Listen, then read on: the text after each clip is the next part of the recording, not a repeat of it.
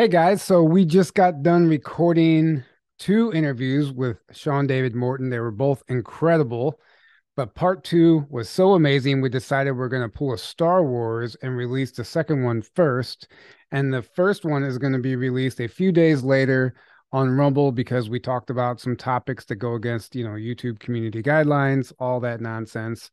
So enjoy part two first. And part one is just as amazing. We get into some predictions and some other things, gets a little more political, but it's still well worth your time. And I hope you enjoy.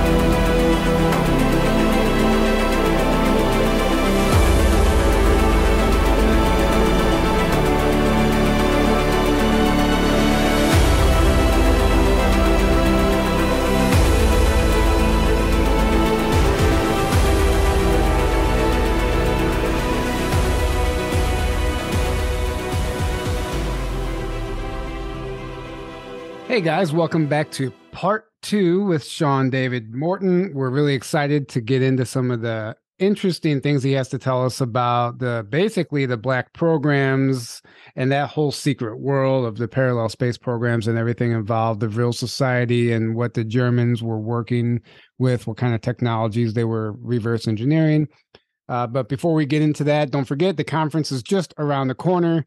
And it's not too late to grab a ticket. And if you can't make it in person, the live stream passes are always available for $99. And all of the information for the conference is available and can be found at journeytotruthcon.com. That being said, welcome back to the show, Sean. Nice. Thank you. It's been an honor and a pleasure to hang out with you guys too, by the way. You're exactly same. You're exactly what's needed, young blood, as they say. Thank you. Thank you. And same to you. Same to you, absolutely. So we wrapped up the first part talking about your book that you had behind you. You've changed the background now, but yes, I'm very curious to know what you've discovered about the Vril Society and who they were channeling and how the Germans began developing that technology. And obviously your Sands of Time book series actually goes hand in hand with that and the technology that we're reverse engineering, including time travel technology, time machines, all of the above. So maybe let's start with that Vril book and help our audience understand what you discovered. Okay, let me see. Okay, there you go. So there's the Vril book. This is the latest book in the series. This came as a separate dossier with the massive download of information I was given as far as all these diaries go. And it came with kind of a kicker on it. Do not publish, top secret. And I was like, what the hell?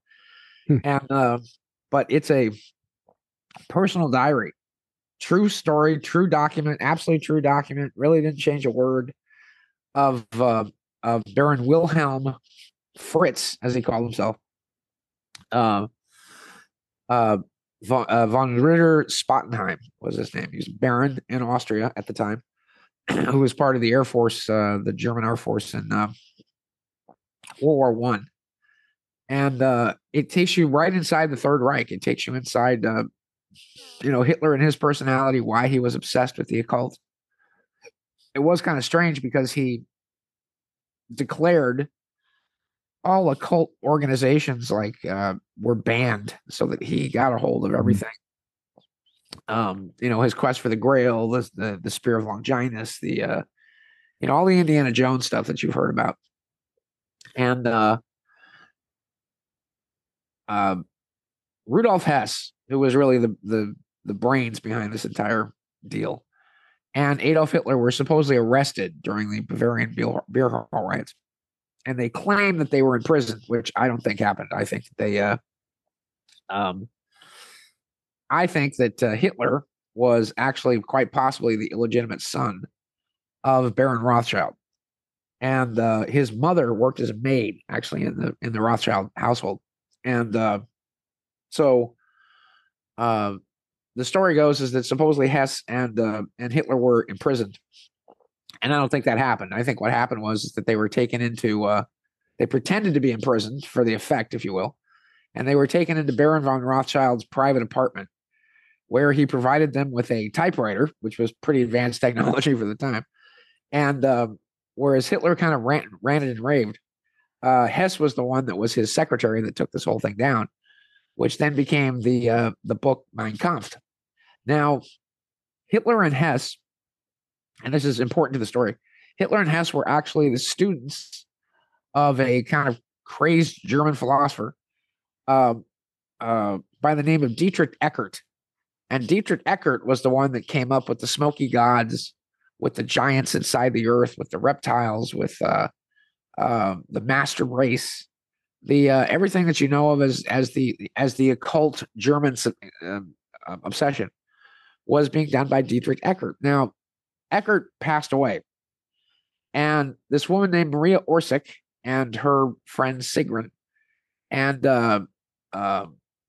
Heike, and there were 5 women who actually came from Zagreb, and they were psychics who were all connected to what they called the female power of the Vril force, or the void, or the blackness, if you will. And they grew their hair fantastically long to where it was like down around their knees and their ankles. And they believed that their hair gave them certain psychic power, psychic abilities, like they acted like psychic tendrils, if you will. And so the 5 of them would get together and they would channel together, but they would do this entirely naked. And they take off their clothes and they do this entire ceremony. And Hitler was obsessed with them. Actually, he was obsessed with Maria, and Maria was photographed with him in all the papers, became his kind of his main squeeze, so to speak. And they were channeling the soul, they believed, of Dietrich Eckart. And Eckart was giving them all this information and was saying, talking about the master race and the smoky gods and the giants who had gone into the earth and all the stuff that became the famous, Nazi occult philosophy. However, one time they were channeling, and suddenly Eckart says, "I must move on. I must go away. There's another force, another energy that wants to come in and speak to you." This other energy that came in with a much different attitude and a different vibration, if you will, claimed that they were the Sumer, that they were actually a race called the Illigim, and that the Sumer had established the First Reich of Babylon, along with the Babylonian banking system, which was banned by the Bible, which was banned by Islam, which was banned by the Catholics. And the only people that continued it, oddly enough, were the Jews. And the Jews came up with kind of the same excuse as Islam. Whereas in Islam, if you were part of the Brotherhood, you couldn't do certain things to other members of the Brotherhood. The Jews had the same philosophy. Out of the Talmud, they said, well, you can't loan money at interest or oppress or enslave other Jews. But as far as the Goyim go, which is just a Hebrew word for cattle, you can enslave them, you can oppress them, you can rape their women, you can whatever you want. So they continued to loan money at interest, which did not make them popular. As a matter of fact, the Jews complained about hatred against the Jews and that it was everybody else's fault that they've gotten kicked out of 120 perfectly good countries. Sort of like if you knew a friend that had been kicked out of 120 bars. Mm-hmm. You think it would be your friend's fault for being a dick, or would it be would it be the 120 bars that threw him out? What's the So, common denominator? Right. yeah, exactly. Who would you nominate? So the challenge here being is that then they started channeling the Sumerians, and the Sumerians claimed to have been on the planet for 500 million years, and that they had established that every 23,000 years that they would establish a genetic race of mankind. That when they got here, the planet was primarily inhabited by intelligent saurians, reptilians, if you will. So they grabbed about 20,000 monkeys, monkeys and apes, went away, had genetically engineered these monkeys and apes into what we would call humanity, and returned after a period of time and planted them on the planet because they made much better slaves in digging gold and silver and all the things that the Sumerians wanted. They primarily wanted hydrogen, water, the DNA of human beings, and copper. Copper was the big thing. Copper and gold. They were mad about the copper particularly, and also mercury, because mercury could be used to power their ships and do different things with it. So the Sumerians had established the first Reich of Babylon, the second Reich of Rome, and now the third Reich, they were going to use the Germans. Now, the five Vril damen who were channeling this actually called it Raumflüge. And the Raumflügen meant space flight, that their job was to help the Germans to build flying saucers, UFOs, if you will, and that the Raumflügen was to allow them all to return to the Sumer home planet, which was Aldebaran. Now, Aldebaran is the red giant that is the eye of Taurus in the constellation of Taurus, or the Hyades. And so Sigrun, who is the big brains behind this, begins kind of playing this dangerous game where she starts leading on the Germans and getting funding and getting financing for them and releasing information. Meanwhile, Maria, who again was Hitler's main squeeze, they called him Wolfie, oddly enough, was kind of a psychic junkie. And if you've ever done readings for people, like I have, you have people that are just calling every day. Tell me about this. Or pull a card for this. Or blah, blah, blah, blah. And so it was Maria who started calling Sigrun, saying, "Look, I need readings because Wolfie wants his reading, and he wants to know about this and wants to know about that." And so they used the Germans, specifically Hans Kammler, who was the Obergruppenführer. Hans Kammler, everywhere outside of Berlin, he basically ran Europe. He had 14 million people enslaved under him at one period or another. And of course, you had Baron Rittenheim, or Baron Fritz, as he called himself, was also an airplane engineer. And in essence, you had the Vril damen really tricking the Nazis, because they were giving them enough technology to be able to do some pretty amazing things, but not the stuff to accomplish the things that they wanted. So they kept that for themselves. But I have photos, not only of the Vril damen as well, but photos of Dietrich, photos of a what they called Section X or 10, which was a BMW Messerschmitt factory that was working on flying saucers. And you see like 3 of them in a bay.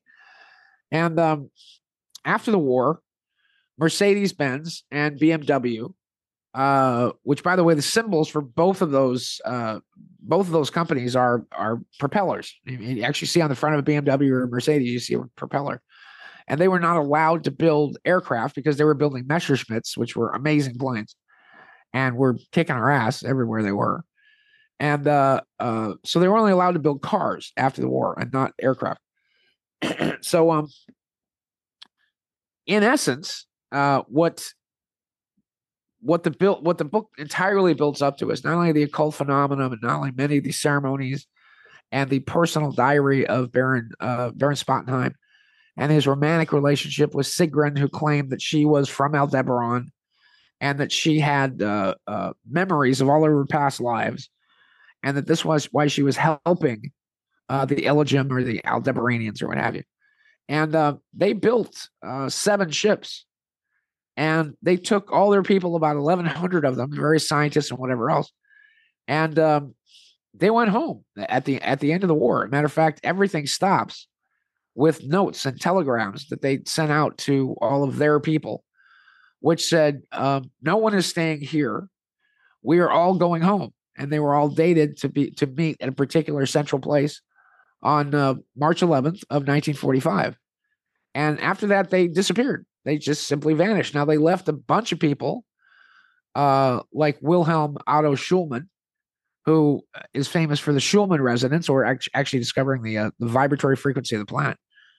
And a lot of them just got stuck and stayed here. Now, they tricked the Germans into thinking that they were going to have this super technology.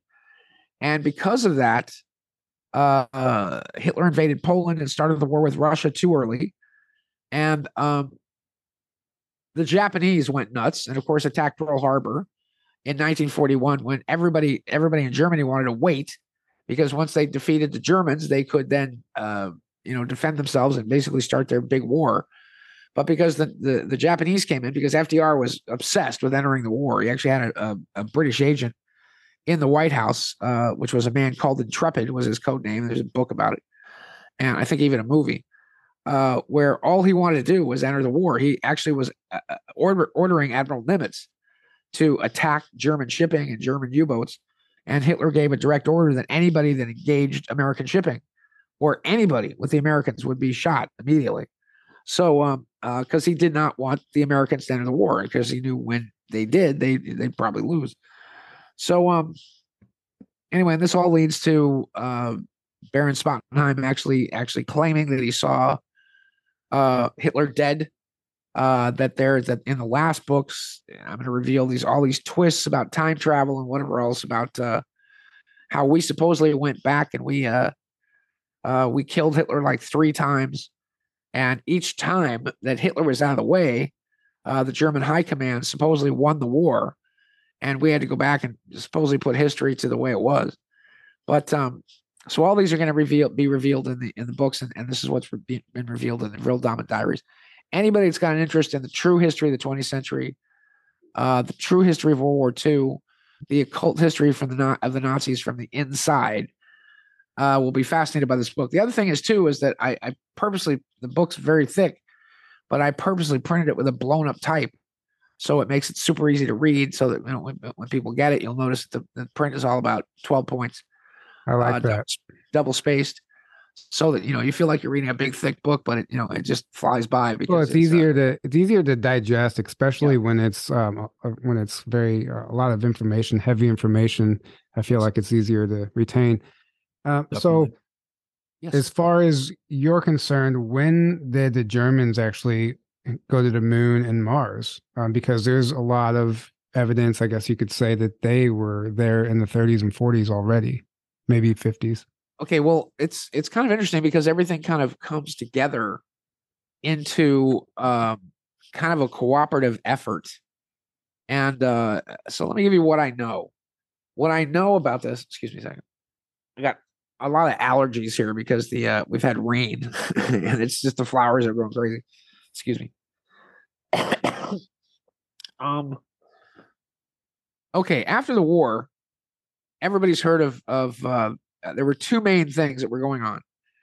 One was called the Odessa File, which is where the Vatican was allowing kind of the top Nazi bad guys to allow them to get Vatican issued diplomatic passports, and were actually taking them through Odessa. And the Odessa File was all about the Nazi rat line and how they were taking all the Nazi rats, even the ones that were too bad for the Americans to take on, and processing them through this. And some actually say that either Hitler or one of his doubles actually became a Catholic priest by the name of Father Crespi. And that Crespi eventually retired to Cuenca, Ecuador. And I knew people that knew him and actually had been to his school there. And a woman named Magda Stapleford, who identified him as Hitler because of the way he walked and because of paintings that he had. And he was in possession of something like 4,000 paintings that the Nazis had all looted out of Bavaria and out of the Louvre and whatever else. But that was one of the stories of supposedly the various doubles, of which there were 9 that they made. I think only 6 of them survived. No, 4 of them survived. And there were stories about one went to Patagonia. So you have all these multiple stories of Hitler. One went to Patagonia. Another one went through the Nazi rat line. And of course, our version of the Nazi rat line here was called Project Paperclip.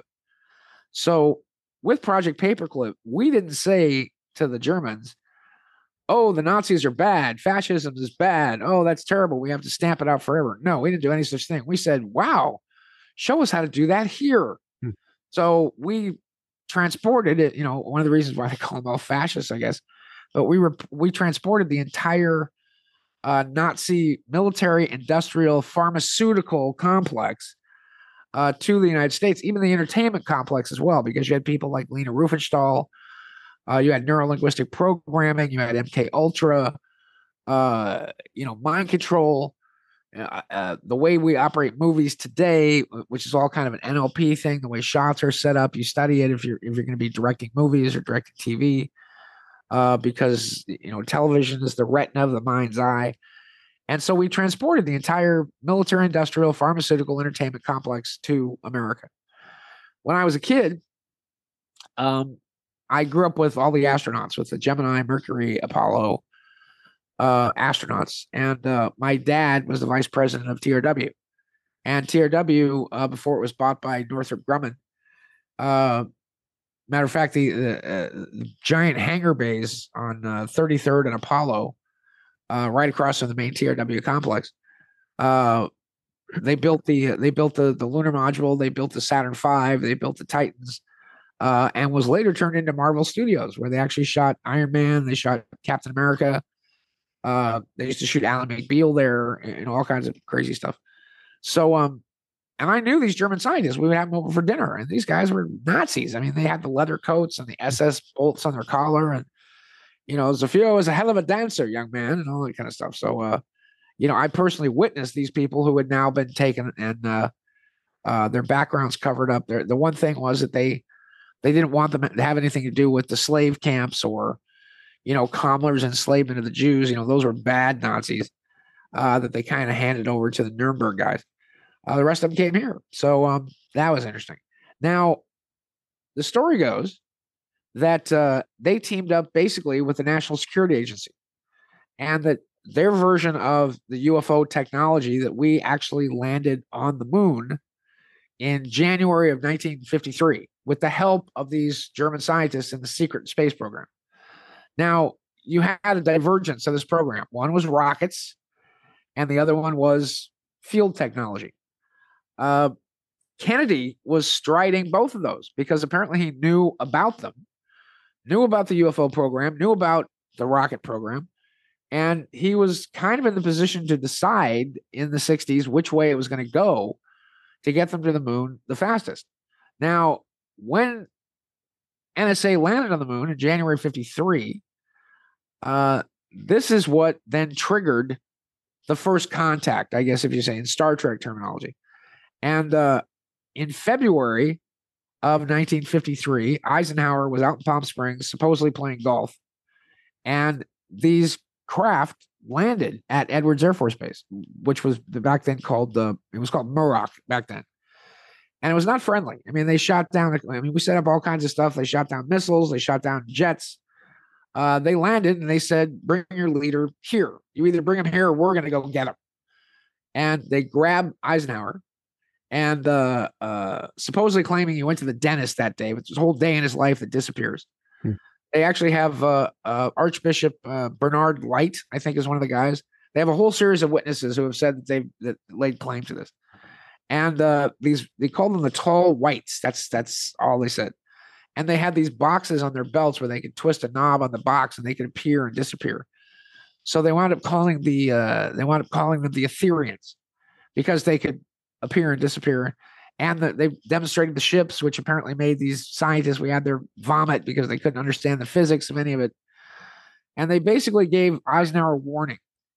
And they basically said, look, you've got this technology and you're landing on the moon. We'll give you that. But as far as you go, you're isolated. You're not to leave this planet. You're not to go and infect other planets in the solar system. Apparently, there's a lot more life letting on. And it became known as the isolation protocol, or the isolation memorandum, which is actually what book 3. There we go. 40 Years in the Shadow Government. this was taken from the roof at S2, and the thing you see in the middle there. Looks like a TR3B, or I think you call it the Viper. Exactly, it's a Viper or a Reaper. Also is what it's known as. Matter of fact, we're way beyond the TR3Bs. We're up to something like TR11 now. So everything you see this triangular that looks like this, that's us. The disc stuff, not so much, because it's very difficult. They use the disc stuff to either travel or do reconnaissance, because you can't put missiles on them. You can't really put a gun on it, because there's a field technology that goes around it that has to be 360 degrees. So it's very difficult to hang a gun off of. So they warned us. They said, you're not to leave this planet, number one. You're not to infect these other worlds, and that there's basically a fence that's been put up around Earth, and it got put up around Earth apparently thousands of years ago. This is all, you can read all about it in some apocryphal books of the Bible. The biggest one being the Book of Enoch. And the Book of Enoch we discovered in 1777 when we got a hold of an Ethiopian Bible, oddly enough, which actually has a bunch of extra books in it. The Christian Bible has 66 books. The Catholic Bible actually has 77 books. And the Ethiopian Bible had 88 books, which included the Book of Enoch, the Book of Japhar, the Book of 1st and 2nd Maccabees, more Solomon books. I mean, it's a big, I had the original, a copy of the original, what was called the Geneva Bible. And matter of fact, the King James version of the Bible was initiated by King James to keep people from reading and studying the Geneva Bible, because the Geneva Bible was very anti-monarchy. It went very much along the road of Samuel, where the Israelites wanted a king.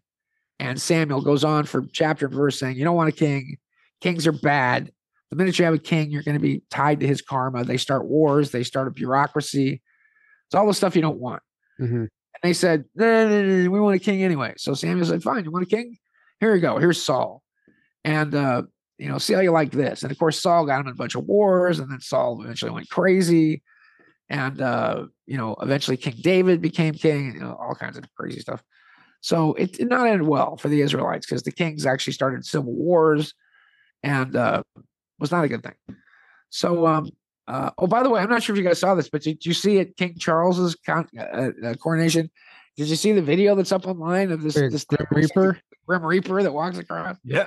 I saw that. There's a lot of weird anomalies in that footage, if you really observe it and analyze it. I mean, who knows what's actually going on? There's a double meaning for everything. But I did see the Grim Reaper guy. Yeah. I turned this phone off, so. What was it? There was like footage of, they all had these like shocked looks on their faces as they saw something shocking, but then they didn't show what it actually was. Like, we just see their reaction to it. Well, like they were out there that has an entire theory, and it's very interesting because it has to do with the unicorn and how the unicorn has an eye on it, and that Charles is the Antichrist. I think if Charles is the Antichrist, we might not have a lot to worry about, because he seems a little slow to me. Yeah, right. But it's like Princess Diana claiming, they're not human. They're all reptilians. She made a lot of crazy, outrageous statements. And by the way, Charles had really nothing to do with Diana's death. It was ordered directly by Prince Philip. And Philip was one that ordered it because Henri Paul, who was the driver, was a spy for MI6. And apparently Diana and Dodi Fayed had just come from the doctor. She was pregnant with Dodi Fayed's kid. Then they went to a jeweler. He proposed marriage. She accepted, got a big diamond ring out of it.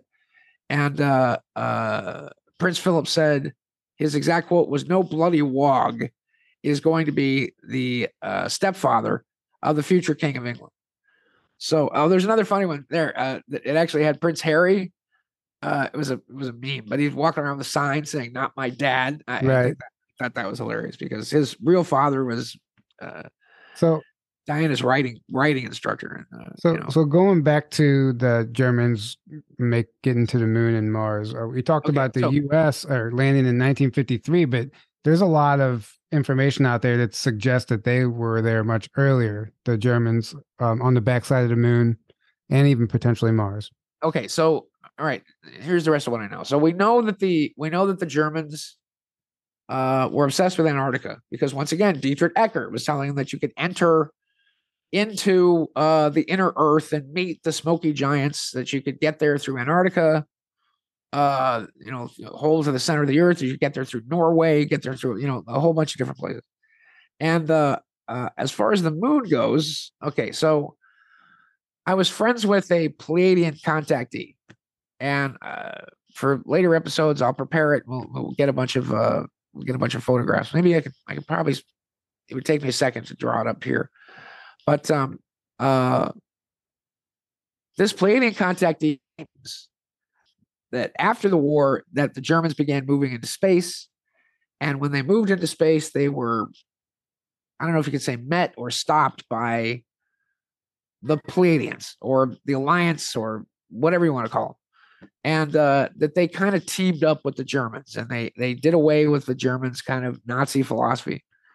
And they teamed up and they put together bases in Brazil, in a place called the Matamoros Plain.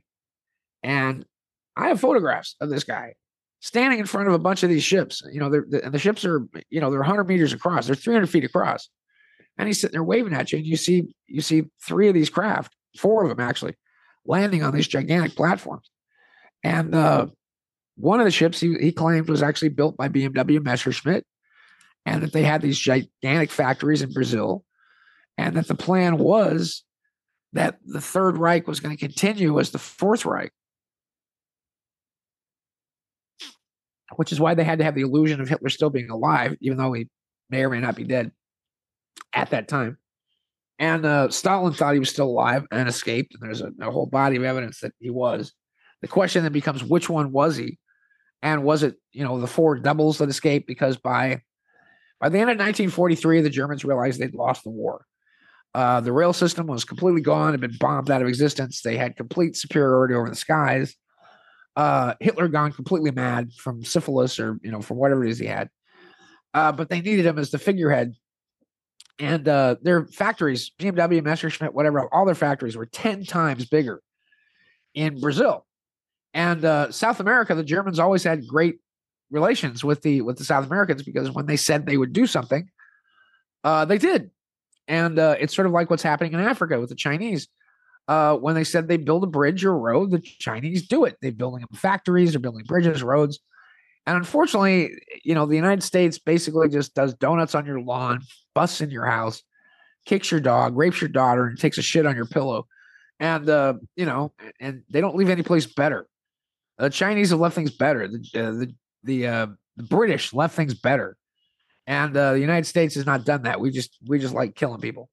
So so the theory was from this contactee who had physical evidence of being there, that the Germans, together with the Pleiadians or whomever else, began to move out into space and form these bases. Now, not only is there a base on the dark side of the moon, and not only do we have photos, all kinds of photos of it, but there seems to be a lake of some kind on the backside of the moon. I think it's called in the Tsaroslavsky crater. Yes, Shalou. Okay, he wants to be in the interview. And George Adamski, who you may or may not know who that is. Yep. Oh yeah. Oh yeah. But George was he lived down here in Palomar. Ran a hot dog stand at the bottom of the hill. People think he worked at Palomar. Well, he lived in Palomar and he ran a hot dog stand at the bottom of the hill. And he went out to a place called Desert Center.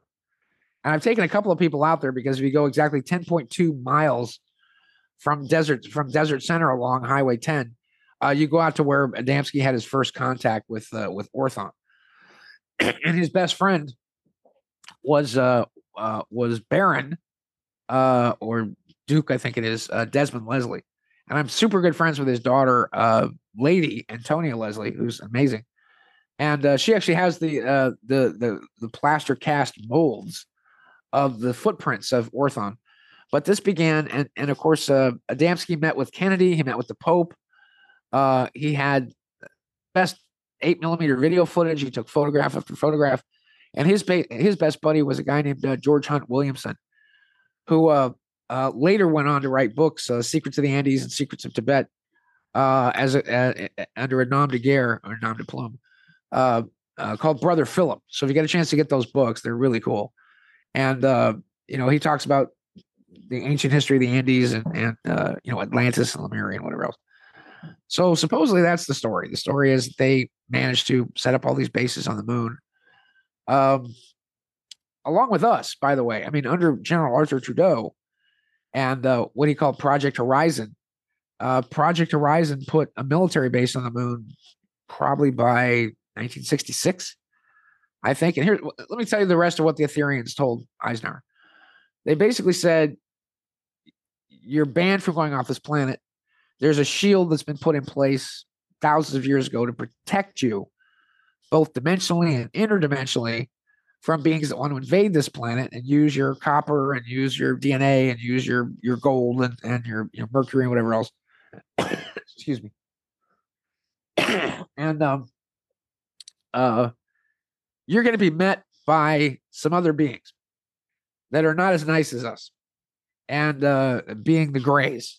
And we're warning you that they've gone through planet after planet after planet, pretending to just be researchers, pretending to just be visitors. You don't want to mess with these guys. And Eisenhower is like, and we want you to give up your nuclear weapons. And Eisenhower thought, well, if these ETs are afraid of nuclear weapons, then we want nuclear weapons. And we want to be able to defend ourselves against whomever this is with nuclear weapons. Well, lo and behold, as the Ethereans told him in November of 53, there was another meeting with Eisenhower, and this time it was the Greys. This time the Greys said, well, tell you what, we'll trade you technology, which was basically total crap technology, I might add. It was literally like a deal where trading brushes and mirrors and beads for Manhattan Island, as an example. It was a bad deal all the way around. Well, I heard that they traded technology that we wouldn't know how to use. It was sophisticated and advanced, but we don't understand how to use it because we don't have their advanced technology, obviously, and their understanding of physics and all that. Right, so right, and everything. By the way, okay, here we go. You want to know why? It was powered by a very arcane power source that we don't have access to. Exactly. So let's link Bob Lazar into this. Bob Lazar comes out with his science lecture in 92 and explains that these craft are actually powered by something called element 115, which you guys know all about, right? Mm-hmm. Oh, yes. Yep. So with element 115, the problem is you can't get it here.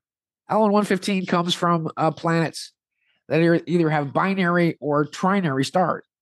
So, and by the way, in 1992, Bob Lazar gave the science lecture, every single thing he said in that science lecture. For the years I've been defending Bob Lazar, for the years I've said that this guy is legit. For the years I've said, even though he's mocked me and said all kinds of bad things about me. But here's the challenge. When we first interviewed him in January of 1990, I then read his book, which is just lies. It's a bunch of stuff that he told us. He paints this picture in his book of something like, oh, well, I wasn't beaten up and I quit the program because they didn't give me access because, his wife was having an affair or something. But a bunch of stuff he told me about his interaction with the ETs, him seeing the ETs, he doesn't cop to for whatever reason. And I think probably because they scared him because he had to, they prosecuted him for just setting up cameras in the parking lot of a legal brothel up in Nye County. And he had to do something like 60 hours of community service, literally teaching science, I think, at a local high school. And so that might have shut him up. Now I think he lives in Michigan somewhere and he works on rocket cars. But everything he told us about element 115, that all of the radical atomic elements all mysteriously are just wild and crazy and zipping all around. And they stabilize in the element 114 and 115 range. But then you plug an extra proton into it and it becomes element 116, which is antimatter. And then through this conical shaped engine, you then take the antimatter and you hit a target gas and it annihilates 96%. Now, to give you an idea, an atomic or hydrogen bomb will annihilate maybe 6%, maybe 8% to get that kind of explosion. And this powers the 3 gravity amplifiers underneath the ship, so that when the ship is actually floating, it's in Omicron mode because it just has one thing on. And then what it does kind of turns sideways, turns all 3 things on, and will then bend space, actually create a wormhole, if you will, and bend space. And then you turn it off and it just goes and it pops over to where you want it to go. Now, we saw this at Area 51. I mean, we filmed it, we videotaped it, of these ships that were jumping around, having a gay old time. And then they would jump all the way across the sky within, on the camera, it was within a 20th of a second. Excuse me. I'm a total mess here. Within about a 20th of a second, you'd see these. So we have discovered now that that's not true, that we don't need element 115, that we don't need a tool a certain way. So the aliens wanted to establish a trade, saying, okay, you want the stuff, you want the technology, you can trade us for it. That then led to the famous, and John Lear came out with this, the famous Sigma Treaty in 1964, where now what they wanted is they wanted underground bases. They wanted places they could function. They wanted places where when they abducted human beings for DNA, which we were perfectly fine with, because they said, well, no harm, no foul. We'll pick them up. We'll wipe your little monkey brains, and they won't have any knowledge of it. And of course, what happens is the people started freaking out. They started having, subconscious terrors. But they wanted hydrogen, they wanted copper, they wanted mercury, and they wanted human DNA. And they wanted to be able to genetically engineer a hybrid species that, and let me lay something really heavy on you. If you cut through everything that I'm talking about, if you cut through everything that all of us are interested in, the most powerful thing in this universe is the human soul. The human soul. It's the nuclear reactor. It's the cobalt hydrogen bomb of the universe. The human soul is so powerful because in this universe, we're given the power with God to be able to co-create reality, to be able to bend time and space if we want to. And they're obsessed with that. They're obsessed with finding a hybrid between themselves and human beings to be able to, for themselves, capture the human soul and exist in this plane, if you will. And over the course of time of all the abductees that I've interviewed, and they're on the ships, a woman who was actually being used as kind of a brood mare, Alice Haggerty, for these ETs, said that the 50-50 kids, the problem is that the more human you made them, they would die because they wouldn't get human contact. And without human contact and human love, they would just waste away. But if you brought it under 50% of this to the alien side, they couldn't contain, I guess, what you would call the human soul. So even to the point of the Pleiadians, in many of these underground bases, they had these beautiful kind of supermodel girls that were clones that did not have souls. They were just, the perfect slaves. I think all he did was bring a beer and make sandwiches, I think. So. It kind of sounds like the girls William Tompkins referred to, like TRW, and yeah, it does. He explained them to be what he thought either Nordic or Pleiadian ETs, but maybe they were clones, maybe they were engineered or hybrids. Yeah, a bunch of those around. So they gave them places like Dulce as an example. The reason they talk about Dulce is because I just saw a thing on Miles at the Basis Project, I guess. But I have physical proof. I'm at some point on some show somewhere, I was actually saving. And let me tell you an interesting Tucker Carlson story. Literally 3 weeks ago, I was on the phone with Justin Wells on a Wednesday. And he's the producer of all things Tucker. And I'm a big fan. And I said, look, I have actual film footage of not only inside the Dulce base, but an actual ultrasound that we did of this base, which will show you the base, the floors, the atomic power core at the center, hyperloop tubes that connect it to other bases, whatever else. And it's right dead center in the middle of where all the catambulation phenomenon happened. And they just got finished doing this whole special on Fox Nation or Fox Now or whatever it's called, on the cattle mutilations. And he said, done. You're going to come on the show. You're going to show that footage. And this was on a Wednesday. And he said, expect to hear from us within the next 2 weeks. And that Monday, Tucker Carlson walked into work. And they said, everybody works at Fox, raise your hand. And Tucker went like this. And he said, not so fast, Tucker. And they fired him. Now, is it coincidence? I don't know. But I've gotten a lot of shows kicked off the air. We had a show with Geraldo called Now It Can Be Told. We got kicked off the air. I was with Hard Copy, the number 2 biggest show in syndication. And the president of the network came down and said, you can't have these guys doing this stuff. You're done. I want movie star shows. I want a show about nothing. And they replaced us with Inside Edition, which was a show about nothing. So, what Jennifer Aniston's hair was doing that day.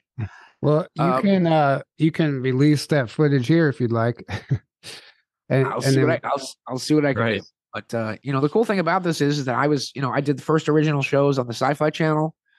I did the first original show called Strange Universe, which launched UPN at the same time all the Star Trek stuff was going on. I was friends with Roddenberry for a long time. I got to hang out on the set of Voyager, Deep Space Nine, all these different things. I actually got to pitch. This sucked. Ronald Moore and Brandon Braga. I pitched for after Gina died. I pitched for Star Trek Next Generation. And they shot down every single one of my ideas.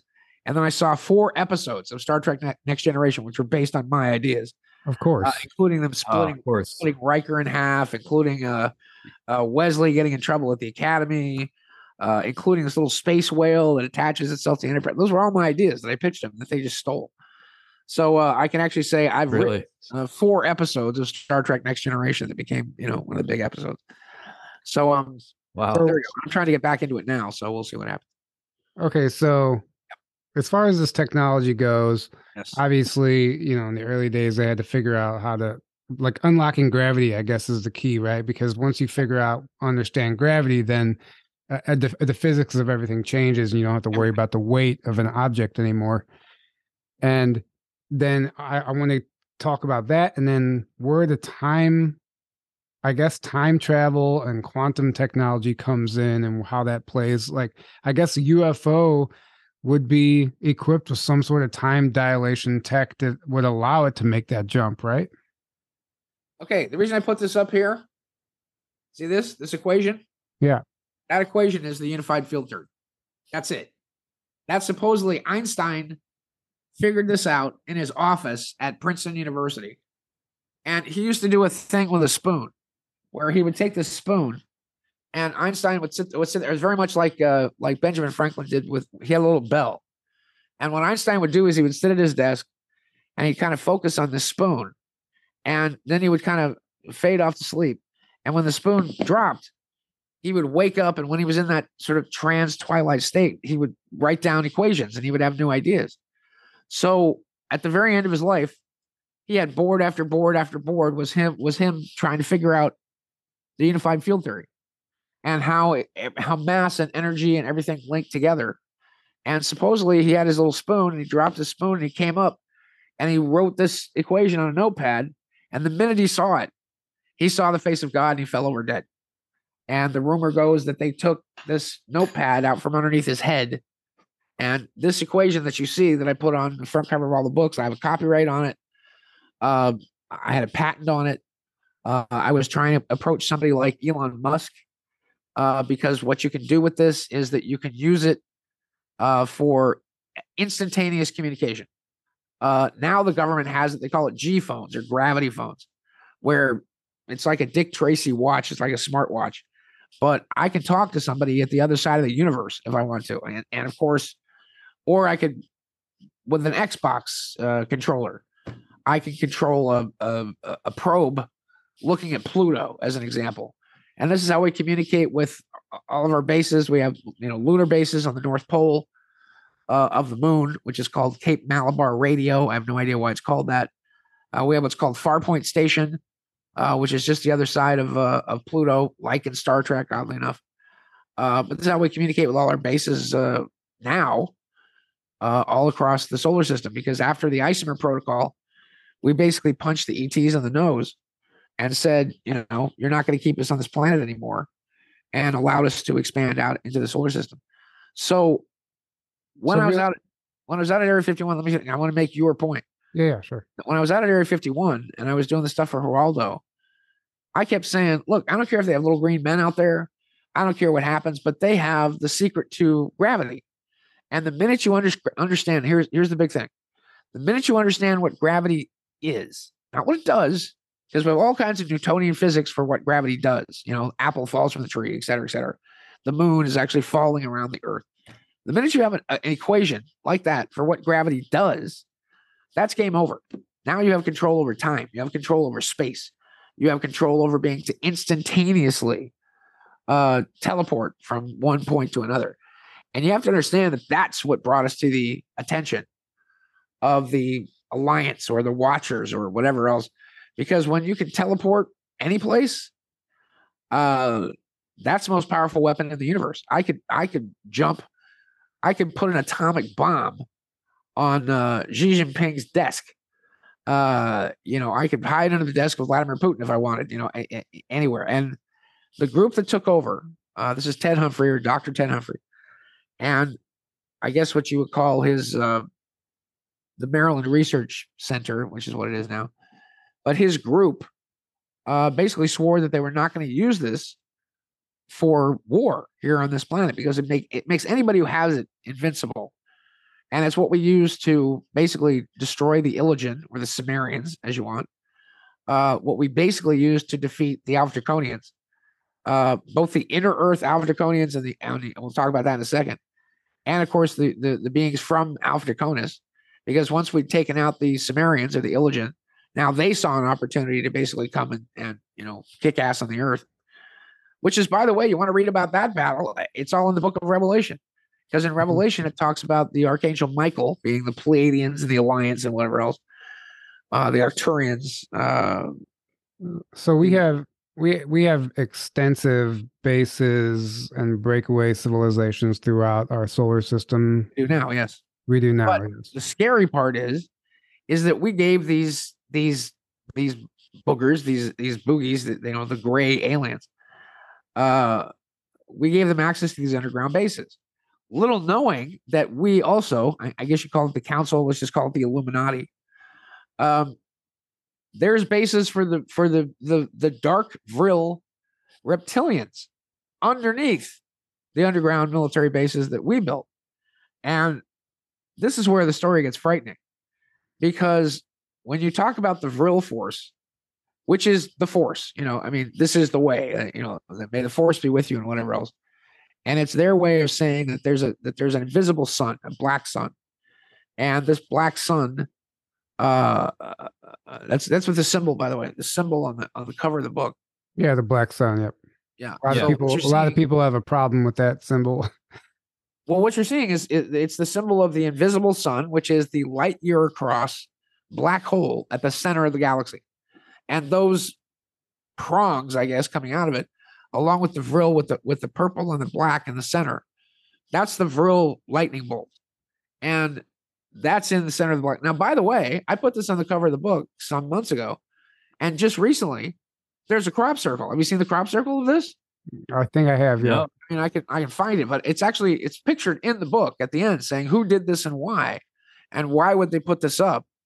And but the black sun, that symbol, I don't know, people have problems with it, but it's because it's basically a Mayan symbol. But then, the swastika is a Buddhist symbol that's been around for, right. It's just go ahead, Aaron.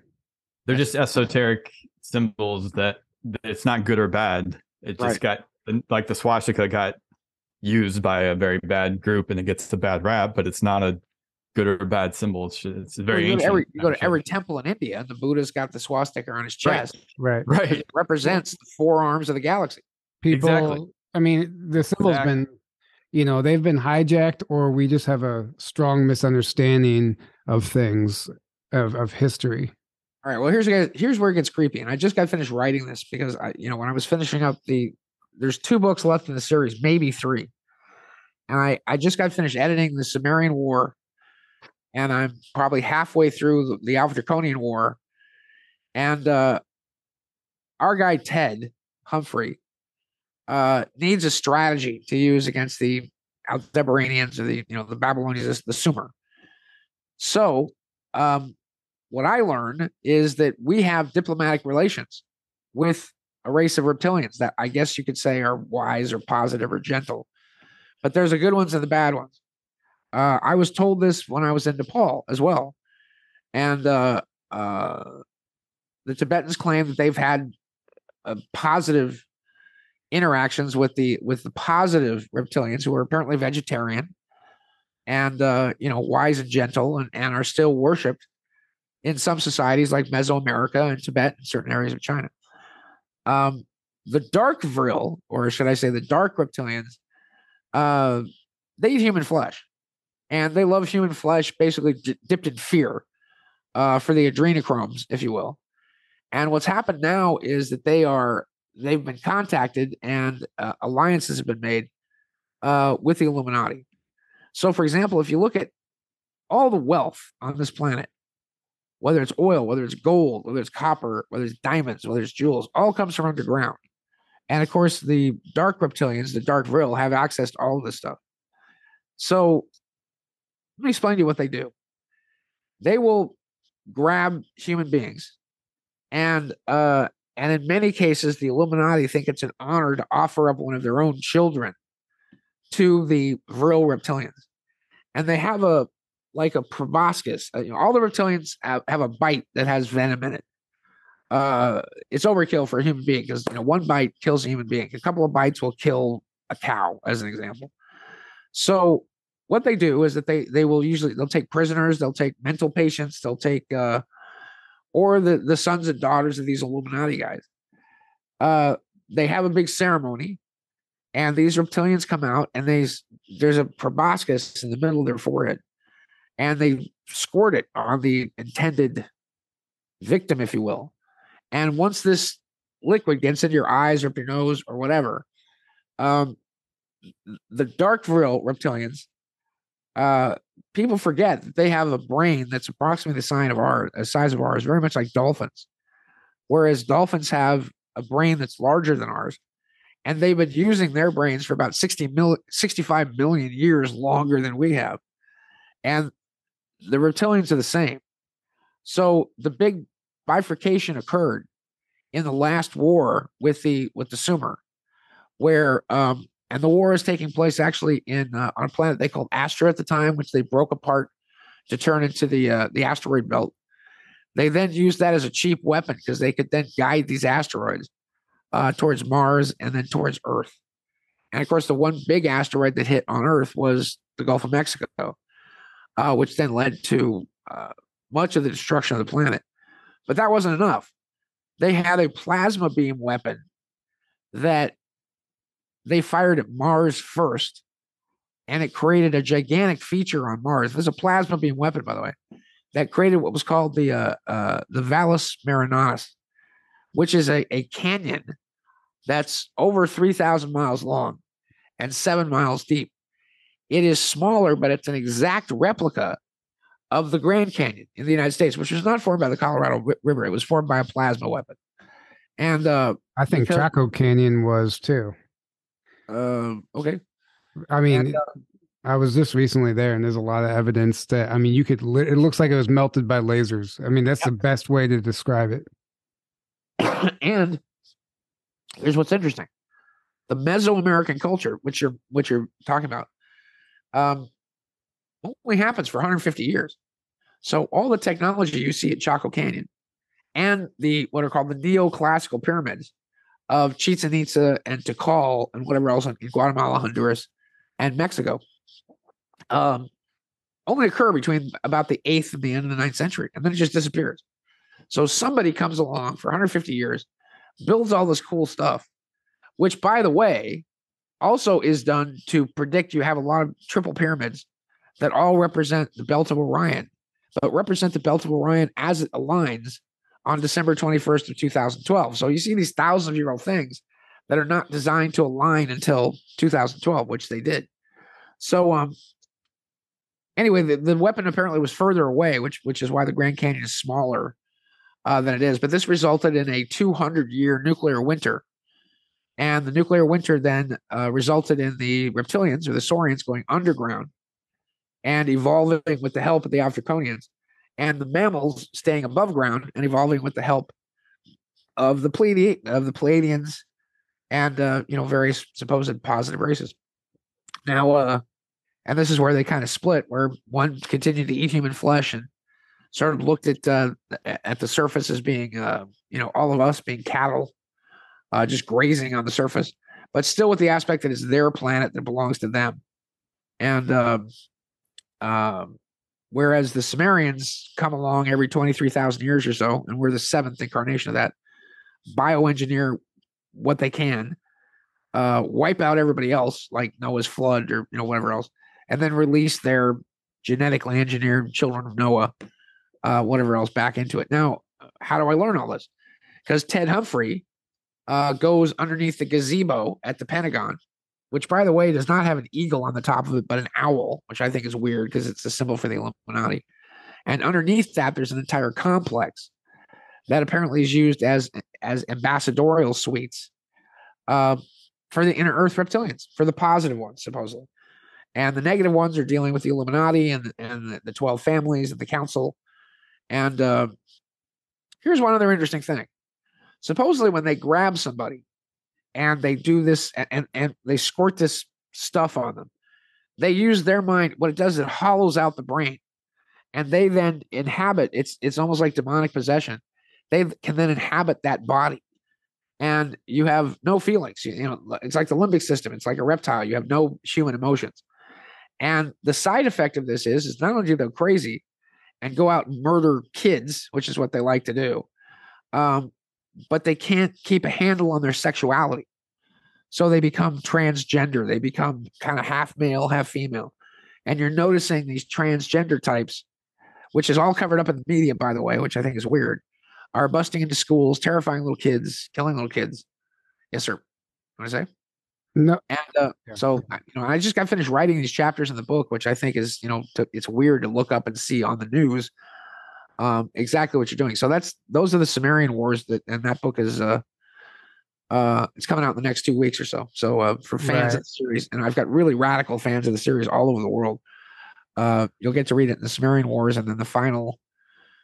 And by the way, all the science is cutting edge. It's amazing, the science. I mean, this is Nobel Prize winning science that I'm just revealing in these books, and I still can't get a publisher. I mean, I'm publishing these myself. That's probably better. An agent, if there's a literary agent out there and you want to represent some really good things, it's let me know. Well, I mean, you answered my question is, how many of the agendas right now and everything that we're seeing is actually backed by a non-human intelligence, extraterrestrial, reptilian. I mean, all of it. All of it. Exactly. That's kind of like the whole political arena and everything. Like, there's so much more that's behind that's pulling the strings than people will ever understand. Or maybe we will one day. Well, you're dealing with, the thing I hate is you're dealing with James Bond villains, for God's sakes. You're dealing with George Soros, and you're dealing with Klaus Schwab, and you're dealing Bill with Gates. Where's James Bond? For God's sakes. We need James Bond to take out some of these sons of bitches, And, now James Bond's dead. Even if you look at No Time to Die, what are they doing? I mean, what's the name of the actor that played him? Rami something. Yeah. But look at what he's doing. He's that whole movie. I mean, I wrote books back in 2004 about using genetic weapons, about using things that specifically, I mean, if you went into Israel, for example, I mean, you could kill everybody with Eastern European genes in Israel. You could walk into a neighbor and kill everybody that's black. Matter of fact, there's a black 007, and one of the scientists said, I could kill everyone of your race. It's true. And this is the kind of stuff that's being done. And as I said in the last interview, which of course happened weeks ago, right? The last interview. So thank you for number 2. Yeah. Everything that you're seeing with the genetics and the flu was all came from a report for a project for an American 21st century. And this was in 2000, 2001, and it almost caused a war with China, because we were proposing genetic weapons, and the continuation of Project 721 which was World War II, to develop genetically specific diseases that would only kill Japanese, drop these gene bombs on Japan so that we could successfully invade Japan should the atom bomb not work. And of course, what happened was we beat Germany in March of 1945. And then suddenly we come up with the atom bomb. Suddenly we have all the German scientists who say, yeah, we have the atom bomb. We created a basket full of them the size of pineapples and handed it to the Führer. And the Führer said we should not use them. They're too inhumane. So all the German scientists we captured suddenly give us the, and of course the big propaganda movie that's coming out is going to be Oppenheimer, which is Christopher Nolan's new movie. Like Oppenheimer is some big genius, and with the atomic bomb. I want to get into the time travel technology and teleportation. Okay. You actually apparently helped build a time machine while you're in college, and you have quite the story to tell. And then you also segued into us being able to teleport basically satellites in the Russian territory. I would love to get your thoughts on that, but I want to hear about the time machine as well. Okay. All starts and ends with my uncle Fred Bell. Matter of fact, this thing I'm wearing right here, he claims was Andromedan technology. That in essence, if you look at it, there's 144 pyramids on each of these discs. And the discs are called Cassicker dish. We found out that if you only take a flat surface and slightly concave it, which is what a guy named Cassicker did, you could take a gigantic, remember when people, hillbillies and stuff, used to have those gigantic satellite dishes on their front lawn? Anybody ever see those? Well, now they're this big. Now, like I said, we found out that you could just slightly curve it. And by putting these pyramids, 144 pyramids in each side of this, and then using the diamonds to lace it on each side, it creates a standing DNA helix. It expands your energy field about 90 feet or so. And of course, protects the cells from certain types of toxins and whatever else. So Fred was 14 years old and was graduating from the University of Michigan when he was 14 because he was one of those boy geniuses. And he talked about that even back then, and it took me a lot to figure this out and realize this, but they were studying time dilation inside explosions.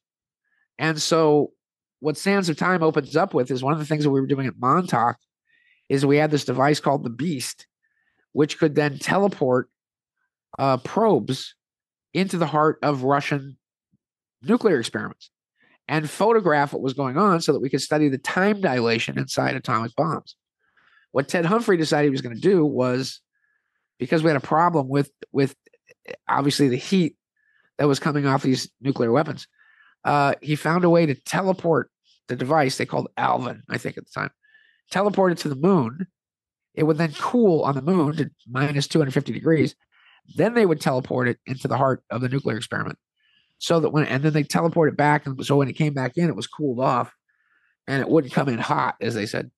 And, but one of the things they found when they teleported to the moon is that you were now expanding the morphogenic field of the Earth, and all kinds of crazy stuff happened to the point of where one guy got sucked into it and he traveled through the astral plane, I guess physically through the astral plane, only discovered that there's all kinds of creepy shit that lives in the astral plane that you don't want to mess with. And he pops out the other side, literally like Bill Murray going, I've been slimed. And he's got all this slime on him, which is the ectoplasmic goo that you get when you come into the astral plane. And Madame Blavatsky used to go into the astral plane, and this ectoplasm used to come out and form itself into archangels and Lord Katumi and God knows what.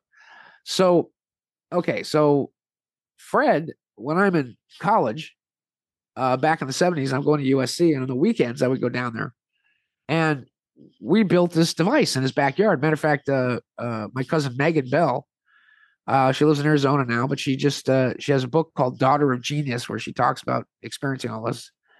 And Fred had a book called Death of Ignorance and Rays of Truth and Crystals of Light, which are still some of the most advanced scientific books you're ever going to see. And he has the plans for building this time machine. Now, this thing was 4 stories high, and it had a giant pyramid in the center, a dodecahedron pyramid at the top, pyramid at the bottom, with a ring around the bottom, which was all then interconnected to lasers and pyramids and all kinds of crazy stuff. And I saw this thing physically work twice. So at that time, I'd worked in the summer at a lumber camp in Forks, Washington, and up in the Olympia National Forest, which is famous now for, I think, the Stephanie Miller Twilight novels. All takes place in Forks, which I think is hilarious. And so I crawled up this, I had all the stuff to crawl up this power pole, and we connected this device into the, very much like Doc Brown does, to get the bolt of lightning, to get the energy. But I mean, we blacked out the city of Laguna Beach each time we used this thing.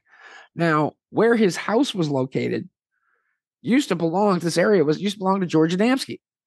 And it sits on top of it. I tried to drive by it the other day, and somebody tore the old place down and built a new one. But little did they realize that it sits on top of a dormant volcano. So there's still energy coming up out of the earth, through this house. And so when I pulled the switch on this thing, it disappeared twice. Whole thing right in front of me just went, and it disappeared. It like pixelated from the outside. And then the whole thing just goes, and even to this day, the trees grew in a spiral around, where it was. Now, eventually I had to tear it down because the city came along and said, "Do you have a permit for this time machine?" Of course he did, and he had to take the whole thing down. But so the thing comes in from the middle and goes, and it pushed me back, I remember, because it was very much like a whammo pop gun, because it comes in from the middle, it materializes from the center outwards. And Fred's messed up. I mean, he's got blood coming out of his nose, coming out of his ears, coming out of his eyes. He was a big guy, and I had to grab him and kind of yank him out the door. And where the patio was to the porch, I yanked him in, and I said, "Man, I got to take him to the hospital." He goes, No, put me on the bed. And his bed had a pyramid over it with a bunch of baffles and pyramids, and I had to arrange all these things. But he was messed up. And I'm like, "Look, I got to call the hospital." And he goes, "No, come here. And I walk over to him, and he grabs me by the scruff of the front of my shirt, and he pulls me in. And he goes, "Sean, the future, it's not there. The future is not there."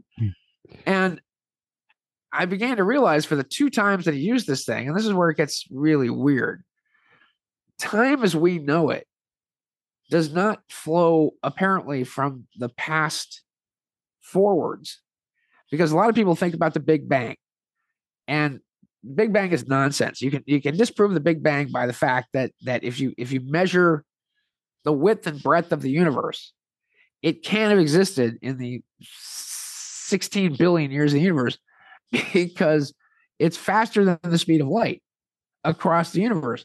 Therefore, the Big Bang on its face is stupid.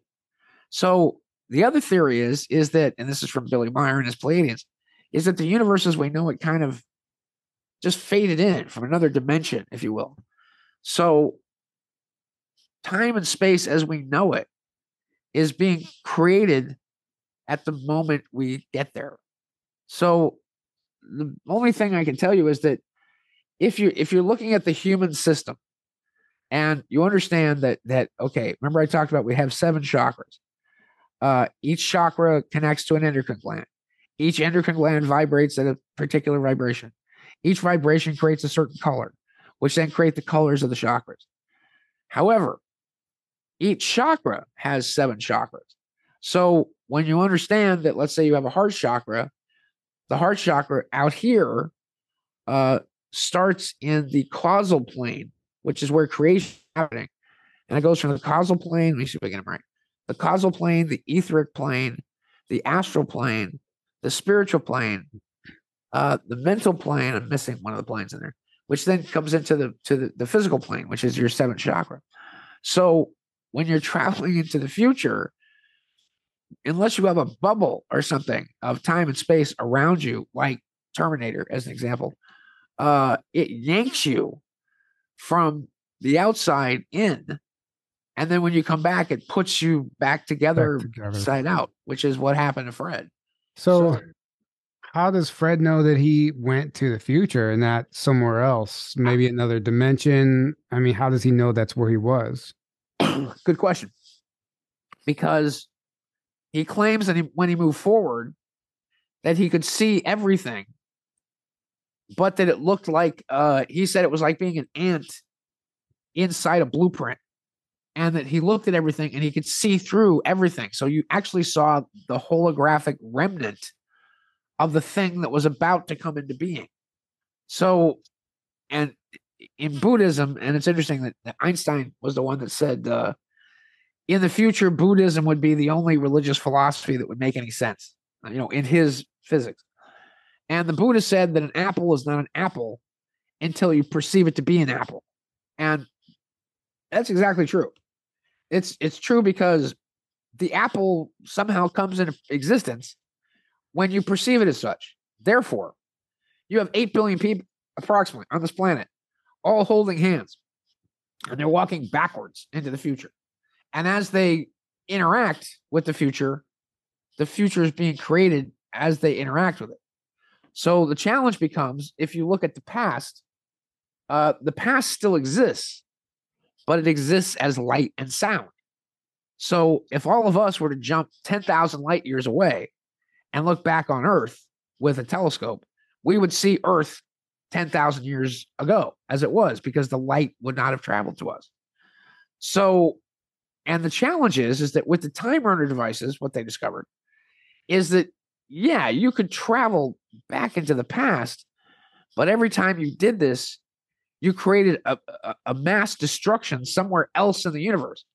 So one of the things we're discovering that I feature in the book as, a Nobel-winning idea was that you have these gigantic voids or bubbles in the universe, and it will eventually allow us to travel across the galaxy into other places in the universe.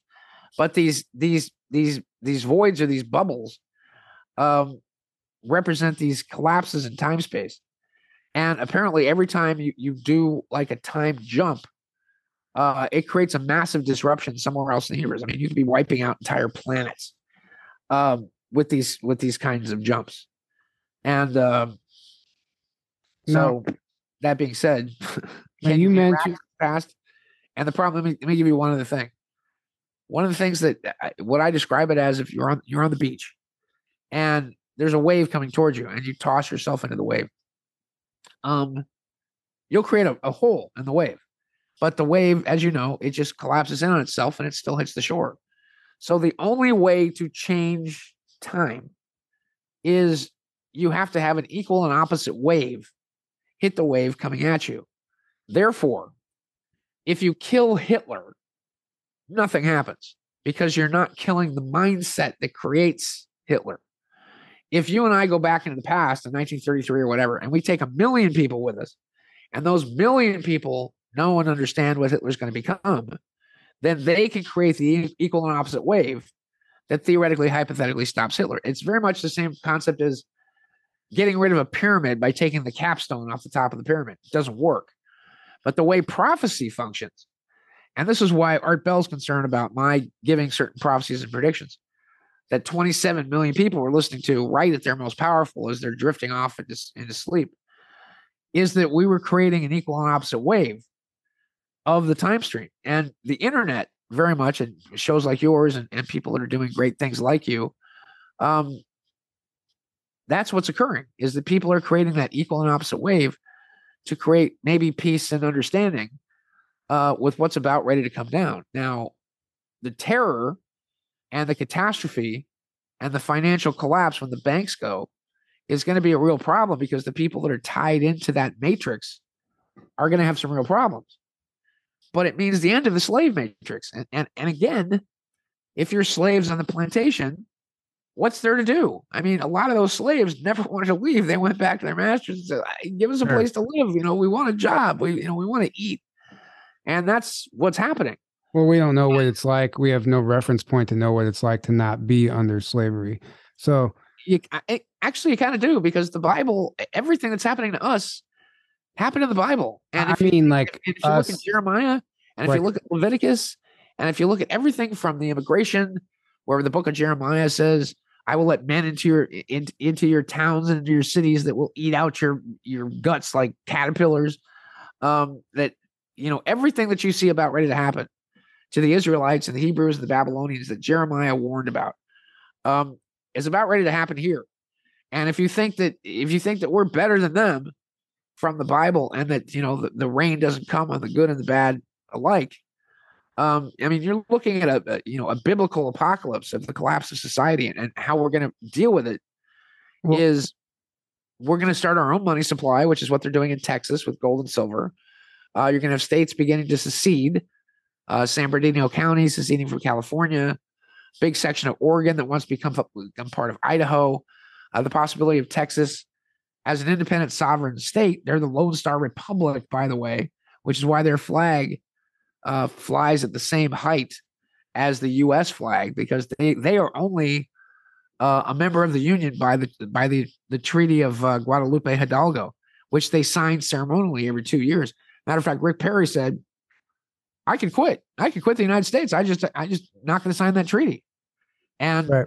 And he was governor there for 14 years, I think, Rick Perry. Well, what I meant was, and not humanity as a race, but in this lifetime, we don't know what it's like to live free, because of we were born into this engineered system that's designed to keep us suppressed and enslaved. So that's why you wouldn't know what to do if all of a sudden it was gone. But the few notes I want to reference here. One, you mentioned in a previous interview that they did go back into the past, and that there was one event that they were able to manipulate that changed history, and that was the Battle of the Spanish Armada. Yes. And why was that significant, and why did that change the course of the future? Okay. I was working with a man named Hal Wilcox, and Hal was a super famous UFO contactee, to the point of where Hal went and lived on another planet for a period of time. He brought back rock samples. He brought back photographs. In the early 60s, he was on Jack Parr. He was on Johnny Carson. He used to lead these massive groups with George Green and other people out at Giant Rock, out in the desert near Landers. And George Van Tassel, who built the Integratron out there, which you guys should definitely visit at some point. It's an amazing piece of extraterrestrial technology. Yeah, I would love to. Yeah, it's cool. And the reason it's there is because it's built on top of 6 electromagnetic ley lines, and the device was supposed to spin on the top, and it has 4 Tesla coils on either side.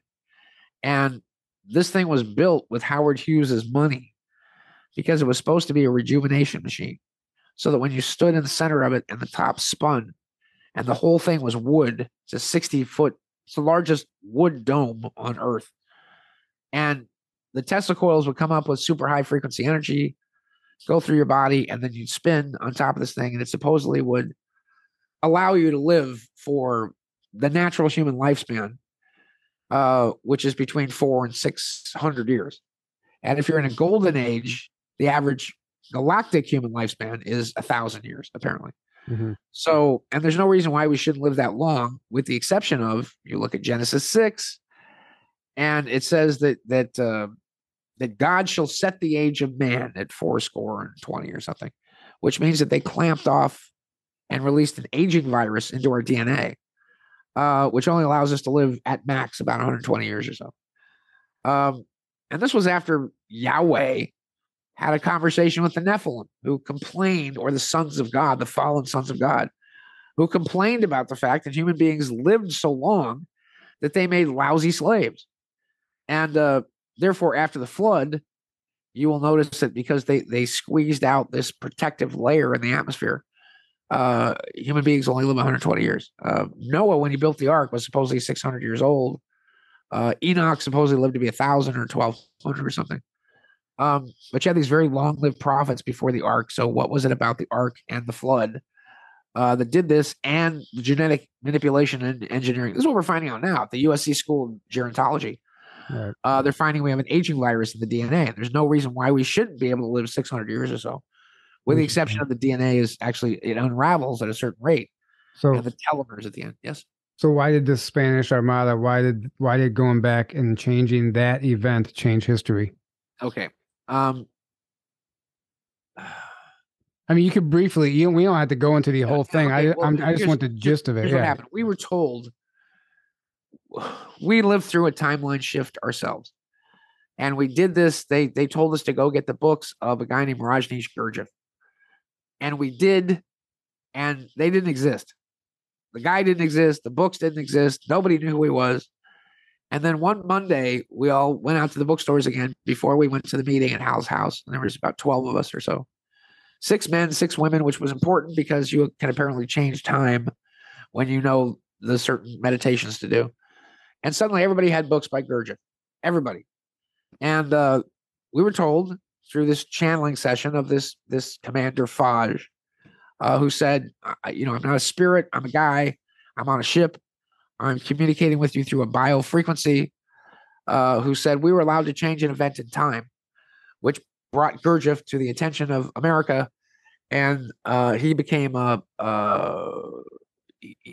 major force in the metaphysical development. I mean, you could say Gurdjieff, Swami Yogananda, Aleister Crowley in a lot of ways, Madame Blavatsky, Alice Bailey, I think, who wrote the Course in Miracles. They had nefarious backgrounds as well. But we changed, they changed the timeline to allow Gurdjieff to now exist in our consciousness. So we said, have there been other timeline changes? And they hit us with this thing saying, yes, your planet had become a slave world, had become a prison. There was no way out. There were totalitarian regimes from end to end of the planet. There was no chance for you to ascend. There was no chance for you to develop. And there's no chance for you to evolve, because once these totalitarian regimes basically lucked into artificial intelligence, then the computers took over and, you were done. And that there are 48, I'm just telling you what they said now.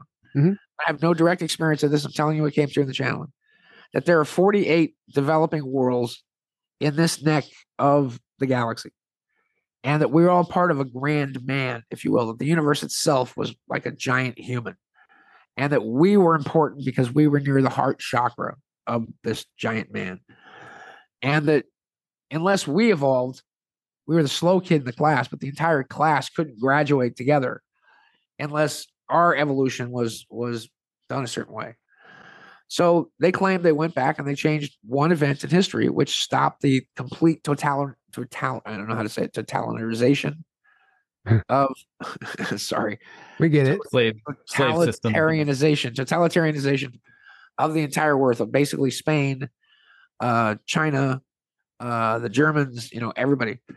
And that one thing was they altered the wind behind an English frigate that allowed it to T-bar on a Spanish man of war and allowed it to sink this man of war. They also apparently they messed up the weather at this time during 1588, during the battle for the Spanish Armada. And this represented one of the greatest miracles in history, that you actually had the Spanish Armada. To give you an example, the Spanish Armada is like the U.S. Navy. And imagine the U.S. Navy being beaten by Mexico in the Gulf of Mexico, and having the U.S. Navy manage to sink, having the Mexican Navy sink every ship in the United States Navy. And you give an idea of what it was like at that time.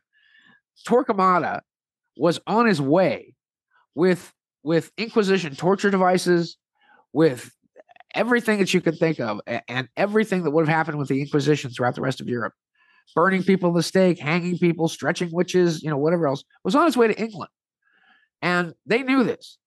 And so the fact that the Spanish fleet sank, now it's interesting because most of these Spanish sailors washed up on the shores of Ireland and intermated with the also Catholic Irish, which is where the Black Irish come from, interestingly enough. But that allowed the British to colonize Australia, to colonize Canada, the British and the French, by the way, colonize Canada, and eventually colonized the United States, which led to literature, led to Shakespeare, led to every freedom that we have today, or all the freedom of thought that you think of. You can trace back to that one key moment in history, which was impossible, which should never have happened. And they said that was the big shift that now is going to allow you. They also said we could fail in America. And if we fail in America, we would have to then start over. And this is one of the reasons why Brazil is so important and why the CIA and the Chinese are down there rigging elections and doing the things they're doing in Brazil. But there's more healing and more channeling and more spiritualization in Brazil and amongst the Brazilians than anywhere on the planet.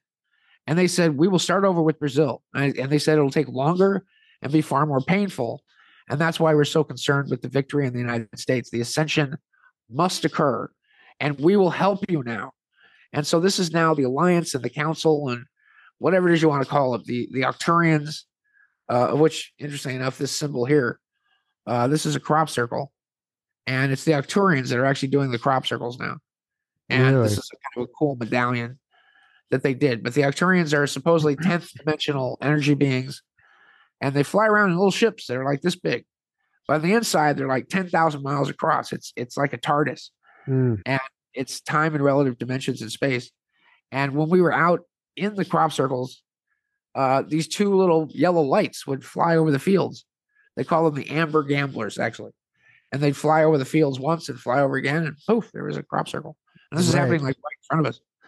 So that's why it was important. That's why that time shift was important, why they were given permission, and why they were allowed to do it. Wow. Aaron, did you want to? Did you have any questions for him, Aaron? I'm not really. I mean, I've so clearly silence. Well, that's I mean, that's huge because, you know, there's a lot of craziness. There's a lot of things look bad right now. And there's a lot of people that are kind of, they either have a very pessimistic doom and gloom mindset where they basically think it's inevitable that the Illuminati is going to win and the whole planet's going to get taken over. And, which to me is ridiculous. It doesn't make any sense that would be allowed. Like, so that makes a lot of sense that these beings are now getting involved because the planet is important and apparently human beings are important.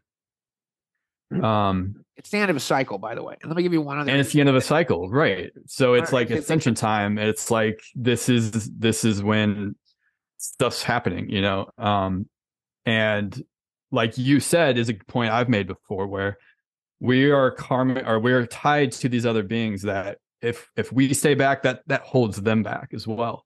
So it's not just like who cares about those humans? They're on their own, you know. They didn't act right. They didn't learn their lessons. Oops, too bad. And then we go. It's like they're tied to us and the planet, and like we have to ascend for them to ascend. It's funny that you say that because this guy that I made friends with when I was working on Strange Universe, who calls himself Adrian, he was a little Cuban guy, lived in Miami, and he was taking these amazing photos and I bought him a 35 millimeter camera. He was taking photos, film, just ships everywhere. I mean, you know, everywhere would appear to this guy. He and his girlfriend were riding on the ships. And I asked his girlfriend, why'd you stop going? Because she went 5 times. And she said, because all they ever did was watch people sleep, and that they would visibly float above the cities and they would process the dream state, and they'd process the information coming into people's minds, and, you know, to see if they were ready to help, I guess. And he claims that he went to the Andromedan Council in the constellation, not the galaxy of Andromeda. And the Pleiadians had given up. The Pleiadians went, there's nothing we can do. Every time we try to help them, it doesn't work. Everybody we contact turns into a complete jerk. Billy Meyer being case in point. The Pleiadian contactees I've met there, you know, all I can tell you is the Pleiadians have rotten tasted people because they were all assholes. And they said, we give up. There's nothing we can do. They're too thick-headed. They're just stupid. And, you know, let them go to their fate, exactly as you said. Now, it's interesting because he claims the Arcturians stepped in. Let me give you something fun. Because they look like this. I'm not kidding. This is what they look like, the Arcturians. There you go. There's an Arcturian for you. Oh, and they look like really? They look like Gort from the day the Earth stood still. There you go. There's Gort. Interesting. Gort guy. And he's kind of fun. I should let him give the So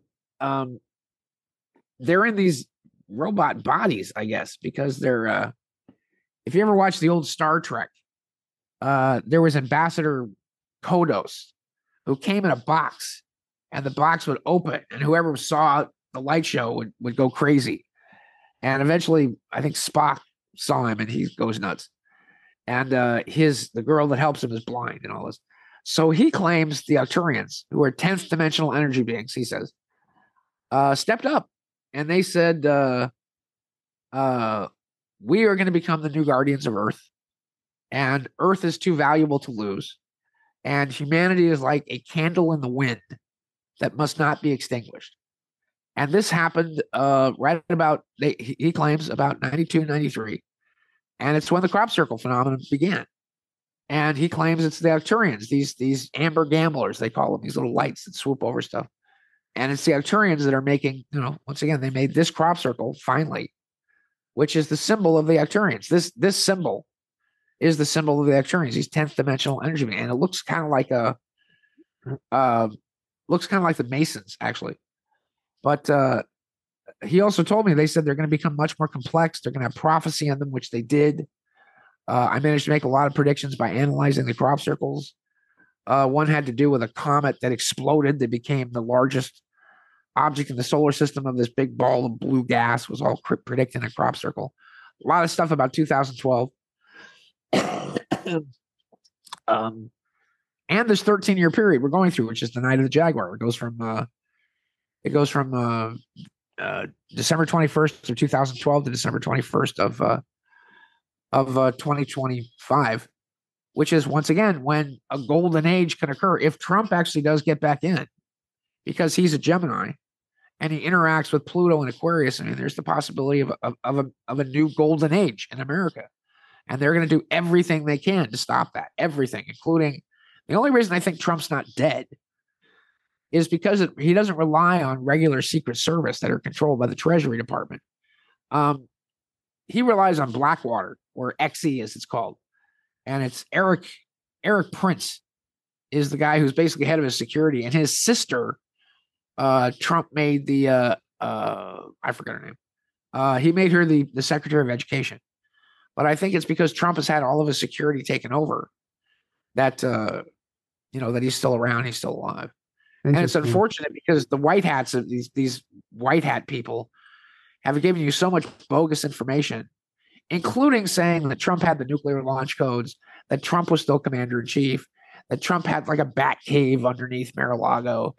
And that's what triggered the whole FBI DOJ thing of the whole search of his house in Mar-a-Lago, is that they believed the white hat crap, that he had like nuclear launch codes or what's that? That's why they did that? That's why they were looking for it. Eventually came out saying, we're looking for nuclear launch codes, because that's what the white hats, Michael Flynn and Juan O'Savin, who I've known for 20 years, whose real name is Wayne Williott. Carrie Cassidy believes 107 is JFK Jr. What do you think about that? She fully believes that 100%. I'm not so sure about that. After I had a come to Jesus meeting with Carrie, of course, my actual information is not as good as her dreams of things, and I can't say anything bad about her because Carrie has saved my life. She does, yeah. She's done amazing work. I love her. Yeah, I just on the trip with her. She's convinced that there's two 107s. This is her story now. Yeah. Two 107s. One 107 is Wayne Williott, because you want to hear the Wayne Williott story real quick? Sure. On January 6th, I get a call from Wayne. And he says, look, man, don't out me. And I had no idea what he was talking about. And he said, well, I've got this other alter ego, this Juan O'Savin guy. And by the way, he's got merchandise. He's got bags. He's got coffee cups. I mean, he's selling merch as Juan O'Savin. And he has this little book that's about that big called Kid by the Side of the Road, which, again. And whether or not you believe me or not, I mean, I'm the one that started the rumor about JFK Jr. being alive. I don't know if you know this or not, but really, I did a hard copy investigation on the supposed plane crash of JFK Jr. I was on ABC television, mind you, because I was jumping up and down. They called me into ABC in downtown LA. Actually, not down. It's in West LA on Pico. And I was the first one to say, this is murder. This is an assassination. Nobody is connecting the fact that JFK Jr. had lunch with Hillary Clinton, where she warned him not to enter the race, where he said to her, I don't like you. I don't think you're good for New York. I think you're a carpetbagger. This town's not good enough for either of us. You're going to get the hell out of Dodge. I'm going to take over my uncle's Senate seat. I'm going to use my money. And if he asks me, I'll run for vice president along with Donald Trump as Democrats in 2008. This is what he was telling Hillary at the time, which is how they knew that Trump was going to be a threat, because they kept asking JFK Jr., going to run for president? He says, if Donald Trump runs, I might be his vice president. This is his quote now. He walks out of this meeting, and I have the video footage of it, white as a sheet, scared to death. And he gets in his limo, and they say, what'd you and Hillary talk about? Nothing. No comment. Gets in his limo. Hillary comes out looking like the proverbial, bird that ate the canary, with this big grin on her face. And they say, what did you and JFK Jr. talk about? And she goes, well, I advised him not to enter public life. Well, that's what his mother told him, saying if he enters public life, he'll die. He's dead 12 hours later. 12 hours later. And I'm up on ABC News going, you people need to know that with the removal of JFK Jr., bad things are going to happen. This changes the timeline of everything. This basically clears the way for Hillary Clinton's political aspirations to be president of the United States and to be senator of New York and president of the United States. And why nobody's looking into her when she had lunch with this guy 12 hours ago, and now he's dead. So in the course of the investigation, having some hard copy sources, I contacted an FAA guy. And this FAA guy had given us video of TWA Flight 800 from the tower in LaGuardia, which showed beyond a shadow of a doubt that this was a missile, some kind of military missile fired from a submarine that shot through TWA Flight 800, killed about 300 people, and was being covered up by the military. So we said, can you get us the FAA footage or the audio tape of the last 15 minutes of JFK Jr.? Because the last thing you hear him say, and I heard it myself, he says, skies are clear. I can see the runway from here on approach. That's the last thing you hear. And he said, no. And I said, wait, you could get us a missile taking a public airliner out of the air? You can't get us this? He goes, nope, it's all classified. By who? By Bill Clinton. And I went, wow. And he says, by the way, you notice that the search was carried out not by everybody in Martha's Vineyard. Because if a plane goes down or a boat is missing, everybody gets on their boat. And they go out as a public service, and they interact with the Coast Guard. But everybody gets on a boat. Everybody gets in a plane. Everybody looks at this, except this. And there's a 25-mile cordon that's put up around the search area, enforced with guns by the U.S. Navy, by the way. And the only boat that's allowed to be out is Ted Kennedy and the Kennedy family just sailing around. And then they supposedly pick up the wreckage of JFK's plane, which, by the way, the plane they show in Newsweek magazine is not the plane he took off in. The plane they show is red, and the plane they took off with was white. And they pull him up on the USS Briscoe. They then claim to hand his body of the three people over to the USS Grasp. They pull him up at 7 p.m. at night. And then the next morning at dawn, they have funeral services where they spread his ashes over the USS Grasp with the Kennedy family there. You know how many things are wrong with that story? Everything. Everything. Have you ever heard of a crematorium on a Navy ship? Ever? I mean, ever. No, but I'm not familiar with their. What do they do with? What do you do with? What do they do? You've seen every movie. What do they do when you die? You've seen funerals in the movies on Navy ships. Right? What do they do? I don't know. You tell me. They wrap you in a flag. They toss your body over the side. You've seen that, right? They condemn you to the deep, or whatever. They not condemn, but they do something to the deep. Sure. So, they don't, yeah. All right. Number one, you have a military enforced executive order against releasing any information and against anybody searching. That's number one. Number two, you have a Roman Catholic who staunchly does not believe in cremation, who's then cremated, apparently with the approval of the family. Number three, he wants to be buried next to his dad at Arlington National Cemetery, even though he's not military.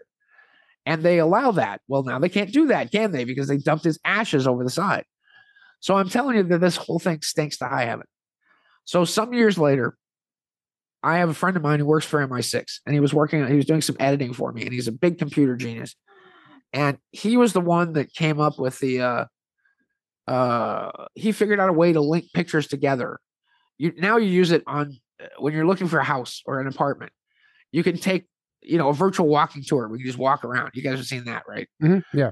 And he was doing this for photos of Mars, where you can take a tour of Mars, where you look this way, look that way, look up, look down. He invented this program that links all these things together so that you could, makes it seamless. And you can now look at stuff in 360 degrees. So out of the blue, I just asked him, can you tell me 2 things about what you know working for MI6? And he was attached to the British Embassy in Los Angeles. And he goes, yeah. And I said, can you tell me what happened with Princess Diana and JFK Jr.? And he said, oh yeah. He says, I can tell you everything there is to know about Princess Diana. And it's like he was part of the operation. He gives me chapter and wrote about everything that occurred. Well, here's what's weird about it is that one of the things I noticed, if you look at the photos, go ahead, look this up yourself. Look at the photos of the limousine that Princess Diana gets into, and then look at the photos of the limousine that's wrecked, and you'll notice they're not the same car. Mm-hmm. Yeah, a lot of discrepancies there as well. They have different license plates. Mm-hmm. So, again, he says it was ordered by Prince Philip, and he says, but the weird thing is that he said, we asked American CIA to, when he says we, MI6, we asked American CIA to help us. And they refused because Bill Clinton had this big crush on Princess Diana and had some weird delusion that once he got rid of Hillary, that he was going to become Secretary General of the United Nations, divorce Hillary, and somehow marry Princess Diana. Well, Monica Lewinsky saw that wasn't going to happen. Mm-hmm. So, and by the way, the whole Monica Lewinsky thing popped up because Clinton would not sell nuclear weapons to the Israelis. So this whole thing was an Israeli Mossad operation with Lewinsky. Sure. So, so what did he say about JFK Jr. then after? So I said, okay, the other thing was JFK Jr. And he said, and he pulled it up and he said, look, if you tell anybody who I am, just by showing you this screen, I could spend the rest of my life in prison. I was like, okay. And I've never told anybody who he is. I think he's back in England now. But he pulled up, he says, I pull up 2 files, JFK Jr. and Princess Diana. And both these files come up with what we call a Project Gaia classification. And Project Gaia is the British version of WITSEC. And I said, you're telling me both these people are in witness protection? And he says, there you go. He says, but here's the weird thing. The weird thing is Princess Diana would be in witness protection under the CIA because of Bill Clinton. But JFK Jr., because Hillary wanted him dead, is under witness protection of MI6. So you have these 2 intelligence agencies basically with dueling hostages, if you will, that are at different complexes. It's very much like the English show The Prisoner. He says those places completely exist. And, we have ways of keeping people in there. Now, is JFK Jr. running around in a rubber mask, showing up at Trump rallies? I don't know. Right. But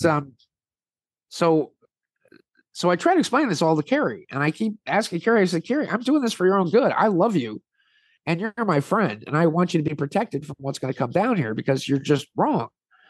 So Wayne Williott says, don't out me, man. Don't tell people I'm Wano Savage. I was like, okay, I don't have any problems with that. You can call yourself whatever you want. He goes, I'm afraid for my family and what might happen. I said, okay. I said, so you and Trump are buddies, right? You guys are close. And he goes, yeah. I see Trump all the time. And blah, blah, blah. All right. I had just gotten out of federal prison. I spent 3 years in federal prison for a crime that had no victims and no monetary loss to anyone. And they were mad because I was writing them letters. And I was helping people defend themselves against the banks and against the Internal Revenue Service. And we were writing bonds to the banks, which they could not produce at all because the banks were taking them, cashing them, and monetizing these bonds that we were doing. And they tried to claim that was fraud, even though they couldn't produce a single one, nor could they find anybody to complain against me. And they threw my wife in prison for 2 years, me in prison for 3 years, gave me cancer, gave me MRSA, let me out, then grabbed me again and re-incarcerated me, supposedly to then treat my cancer. Shipped me to Butner, North Carolina, where I was in the same room as where they killed Bernie Madoff. And now they're trying to kill the Tiger King guy because he's got prostate cancer. And if it wasn't for my friends raising enough money for an attorney, I'd still be there. And there were other guys I knew that had heart conditions that were, I was, in 2016, they rounded up everybody in the freedom movement. Me, Rocky Hudson, who was head of the Colorado Republic, Winston Shrout up in Oregon, who was doing bonds for people, Tim Turner, who was head of the Southern Confederacy, Tony King, who had these giant seminars showing people how to file paperwork to the IRS to get lots of money back. And I got a return from the IRS off my paperwork. 6 months later, they turned around and said, we want the money back. I said, can't give it to you. I spent it. And then they tried to claim that I was guilty of fraud, even though they could not prove any fraud. And then I'd filled out all their paperwork correctly. And even the judge said, he told you every dime he made for 5 years. This is not a tax fraud case at all. So I'd committed no fraud. I hadn't taken advantage of anybody. They put one woman up on the stand who claims that she was impersonating her husband, who is now dead. And I said, did I victimize you? No. Did I break my contracts with you? No. Did I take advantage of you? No. If I'd gotten you a house with this bond, was I going to live in your house? Was I going to get a piece of you selling your house? No. So why are we here? And over and over and over again, I was like, I just was going down a slippery slope of just, and by the way, Bridget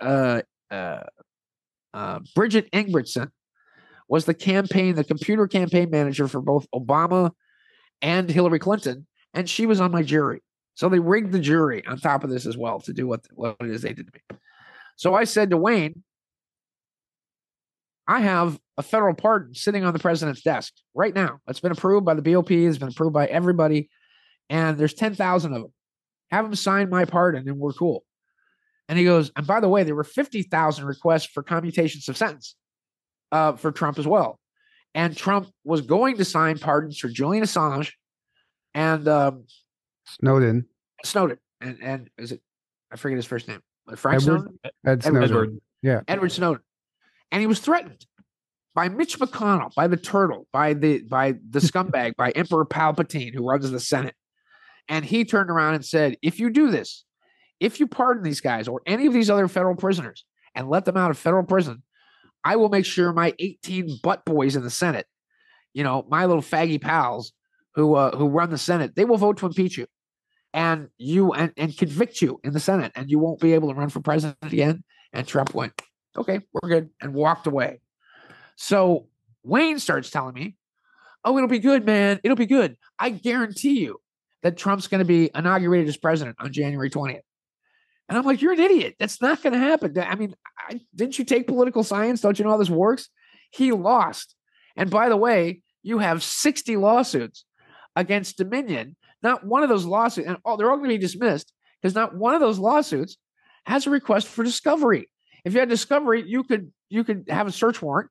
You could grab those voting machines. You could see how they were connected. You could trace this all back to one guy at the Vatican who, when the voting machines couldn't cover the discrepancy, picked up the phone, called the mafia. They called their guys in the AFL-CIO. Suddenly, giant trucks started showing up at 1:32 a.m. in the morning when they stopped counting the votes. And these big trucks had bags and bags and bags and bags of ballots with one stamp on them for Joe Biden. You can actually subpoena all that stuff, but you can't because you don't have the request for discovery in a single one of them. By the way, Ellen Wood and Sidney Powell were showing up at the White House every day with truckloads full of fraud evidence. And they were being kicked in the teeth and told to hit the bricks and take a long walk off a short pier by Mark Meadows, who was the traitor chief of staff. He was the Brutus in all this. And this is exactly as I predicted because I did Trump's chart and I said he's going to win, but not serve because he's going to be betrayed by the people closest to him. And that's what he did. He listened to Kissinger and he surrounded himself with Tillerson, with Mr. Mustache, John Bolton, and the worst of them all, which was his attorney general, the scumbag who did nothing but cover up for Waco, cover up for Iran-Contra, and cover up for the Bush family. So I was like, okay. And then again, I promised him I wouldn't tell anybody. So Kerry's calling me on the phone going, is 107 Wayne Willett? 107. I said, you didn't hear from me. I swore not to say. Then Wayne started telling people that I was a black hat. Then he started taking shots at me. And I'm like, oh no, is this how you're gonna play? Oh no, Sean's a black hat. He's aligned with the black hats. He's against the white hat agenda. And I was like, okay, this is classic. Everyone I don't like is a black hat, and everyone I don't like is a controlled black opposition. Yeah, and over and over again, they started saying, okay, Trump's gonna be president. Oh, March 3rd now. Trump's gonna be president April 20th. Trump's gonna be president by July. Oh, by July 4th. He's gonna make his big announcement, and the white hats are gonna come in, and they're gonna have arrests, and people will be hanging from lampposts in DC, and they're all going to be rounded up at Guantanamo. You probably heard the story that Hillary was walking up the gallows steps at Guantanamo, and as they were putting the noose around her neck, she's saying, "You can't do this to me. I'm Hillary Clinton." And Trump said something like, "This is happening, bitch." Or, no, I haven't heard that. No, it's crazy. No, I haven't heard that. I didn't. So, I quit paying attention when they were throwing out all those dates and all that, and everything. Just it didn't feel right. But the guy in on it, the guy in on it was Michael Flynn, and Michael Flynn was the guy who Obama himself wanted to crucify and throw in prison because Flynn knew everything about the intelligence community, and then he was doing what he was doing. And the crazy part about this is that even and I still don't know what's going on with Biden. He took the oath like 40 minutes early. He hasn't been in the White House. Kamala still hasn't been in the vice presidential residence. He's on a bunch of sets. There's a bunch of green screen pretending he's in the White House. So that makes no sense to me either.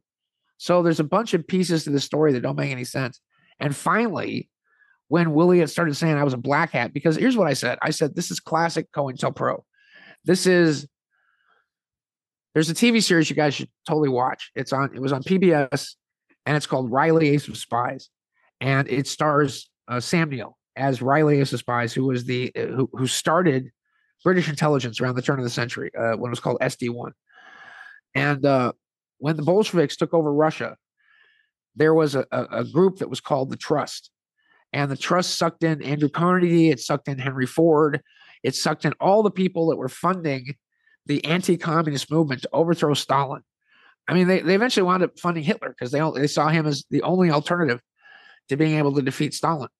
And Sidney Riley was the only guy that said, this is set up by Stalin. This is Felix Dzerzhinsky. This is the head of the Cheka of what later became the KGB. This is all fake. It's all fake. And he risked his life because he went in, he met with these guys of the Trust.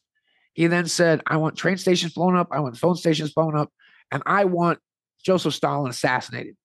And Joseph Stalin lost his mind, had him arrested.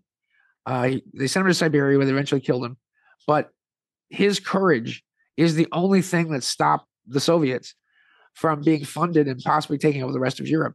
And this thing that they're doing with the White Hats is exactly that. Because you know what they're telling you? Do nothing. Get your popcorn, sit back, enjoy the show. How many times have you heard that? Right.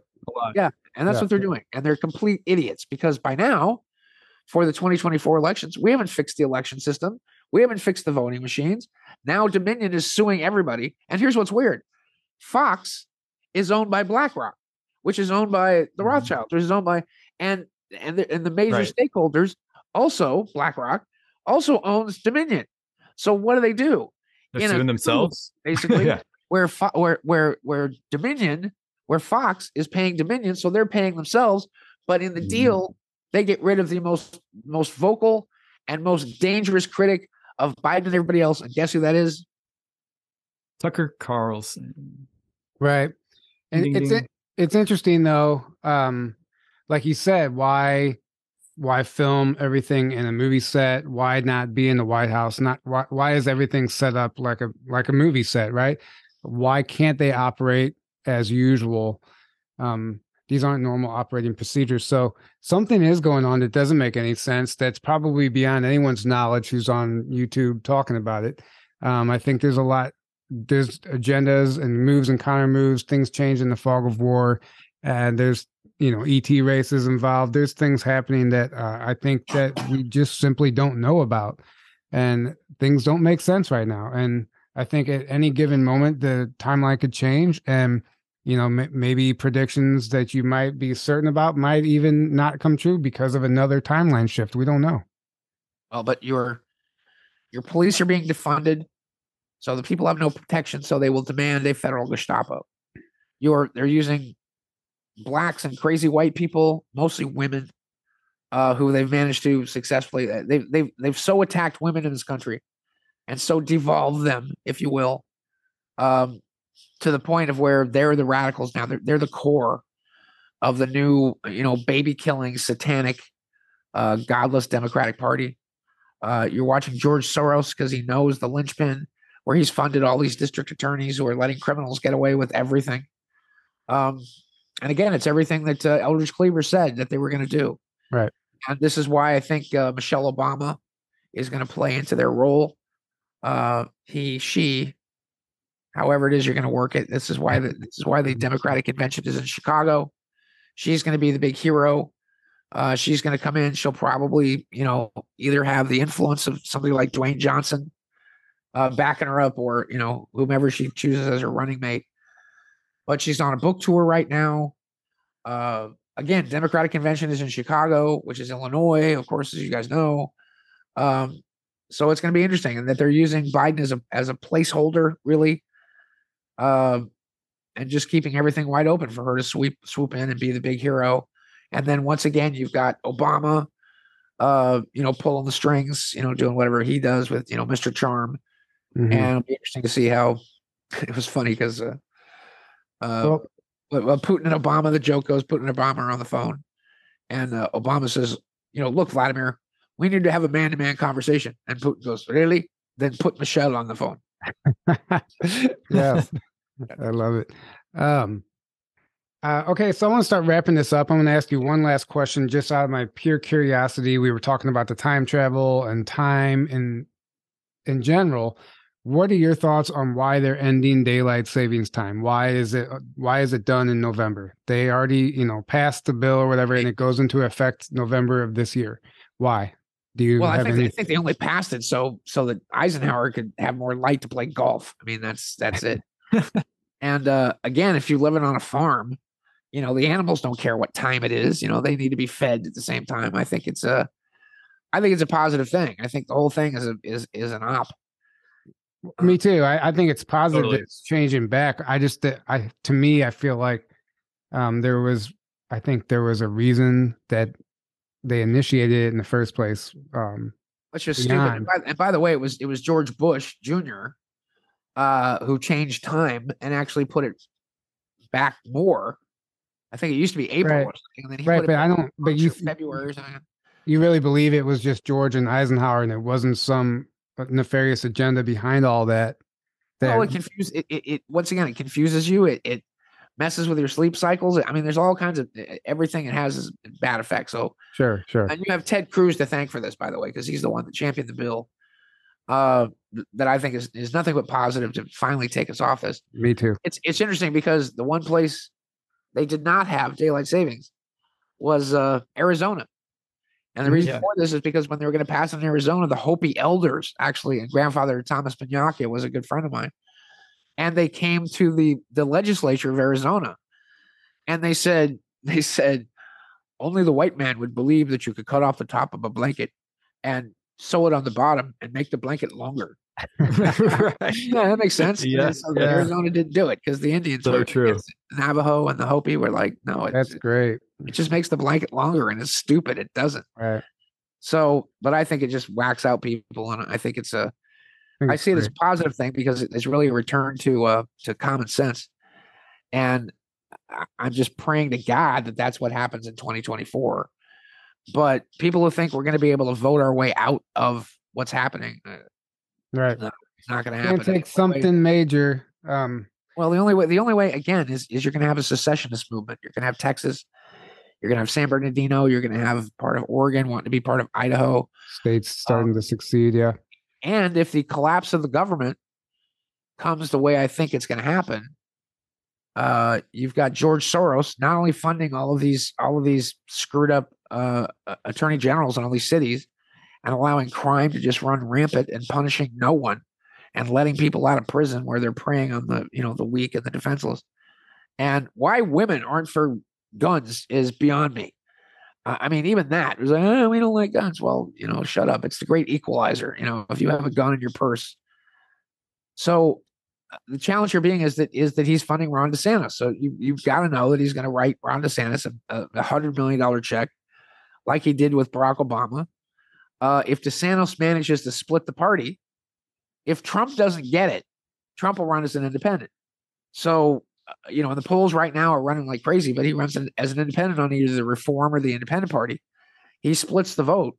And if you split the vote between DeSantis and Trump, then it doesn't matter who the Democrats run. They can run Michelle. They can run Gavin Newsom. They can run Biden again. And he'll get in just by the fact that you now have a three-party vote. Let me point out that in the years of Bill Clinton, because of third-party candidates, in 92, he won with less than 42% of the vote. And in 96, he won with less than 46% of the vote. He never got a majority of the vote. So this is what they're going to do. And they're just going to count on the stupidity and Trump's arrogance and his just complete penchant for just stepping on his own dick, as they say. And if they're smart, DeSantis runs, he gets some notoriety, and he comes on as Trump's vice president. And then he runs in 2028 for president, and then they can control the presidency for 12 years if he's smart. But nobody has ever accused the Republicans of being smart. And the person they need to get rid of is Mitch McConnell. Mitch McConnell is the Trojan horse. He's the scumbag. He's the traitor. He's the Brutus within the entire system. Yeah. Within the entire system. And the turtle has screwed over more people and has screwed over, everything that's good for America.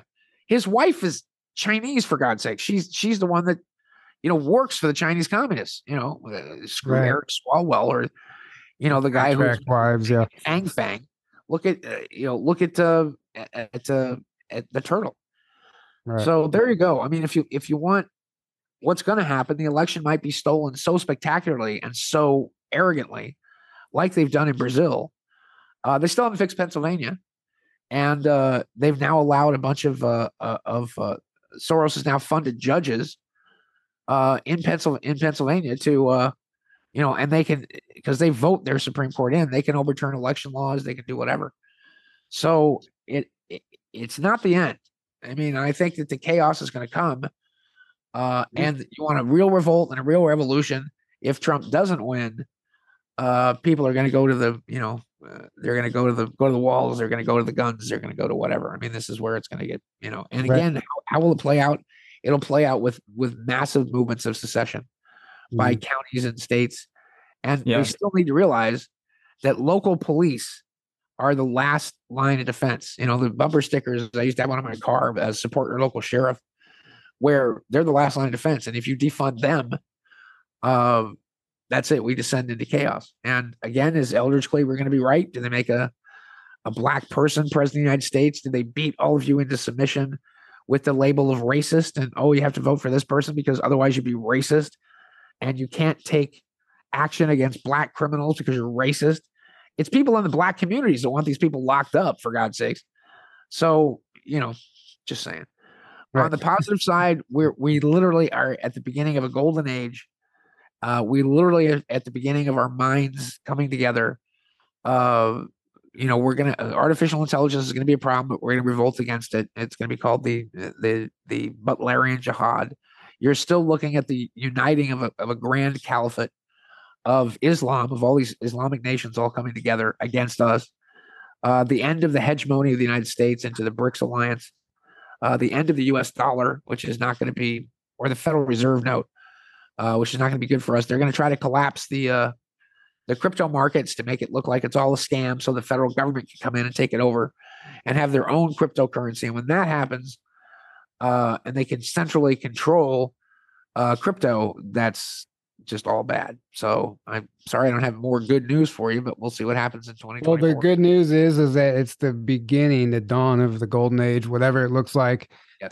The chaos must ensue. I mean, we have to go through the dark times to come out, on the other side. So everything hidden is coming to light. It's coming to the surface. Right.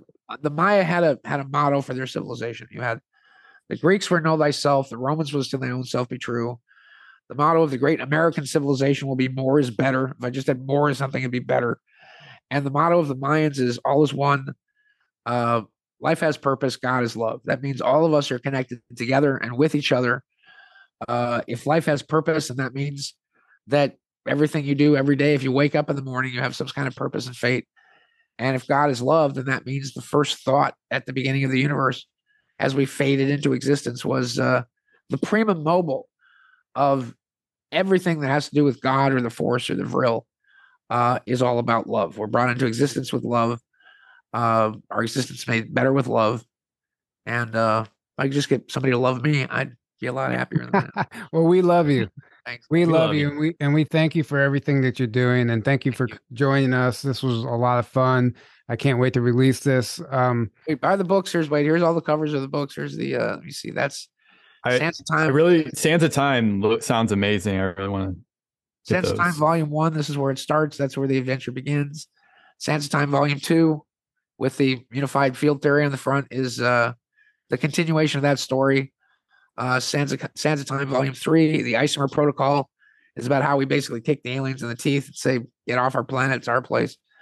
Then you have this one, which is there's Time Runner, Act 1, which is how we use the Time Runner to do the things that we're doing. Time Runner, Act 2. There it is. Parabellum, which is kind of the beginning of the Sumerian War. And then I take an interlude for the Vril Daman Diaries, because I had this diary and I thought, let me do it between these wars. And then the very last book, this hasn't been published yet, Sands of Time, Act 3, the Sumerian War. And this one, then the one after this, is the Draco War, and that could be 2 books. But you get them all in Strange Universe Radio. Just think Strange Universe Radio. And on Amazon, they're all rated 5-star. The reviews are like 98% Rotten Tomatoes positive. And and by the way, you guys, one of the best movies I've seen in a long time, I went to go see Guardians of the Galaxy Volume 3 the other day in IMAX. I heard it was good. Yeah. One of the best movies. I need to see that still. Really great. So I hear there's a lot of disclosure, as a lot of movies. Yeah, ish. I mean, they deal with the High Evolutionary and who's a great villain in the comic books, and but it was one of the best movies I've ever seen. So right up there with Star Wars. So the Sands of Time books and Guardians of the Galaxy Volume 3, everybody needs to go see it. Thanks, guys. Right. Thank you so much. Thank you. Thank you guys for tuning in. We love you all. We can't wait to see you at the conference just right around the corner. It's not too late to grab a ticket. JourneyToTruthCon.com. If you can't make it in person, buy a live stream pass and enjoy it from home. We love you all. Good night and have a great evening.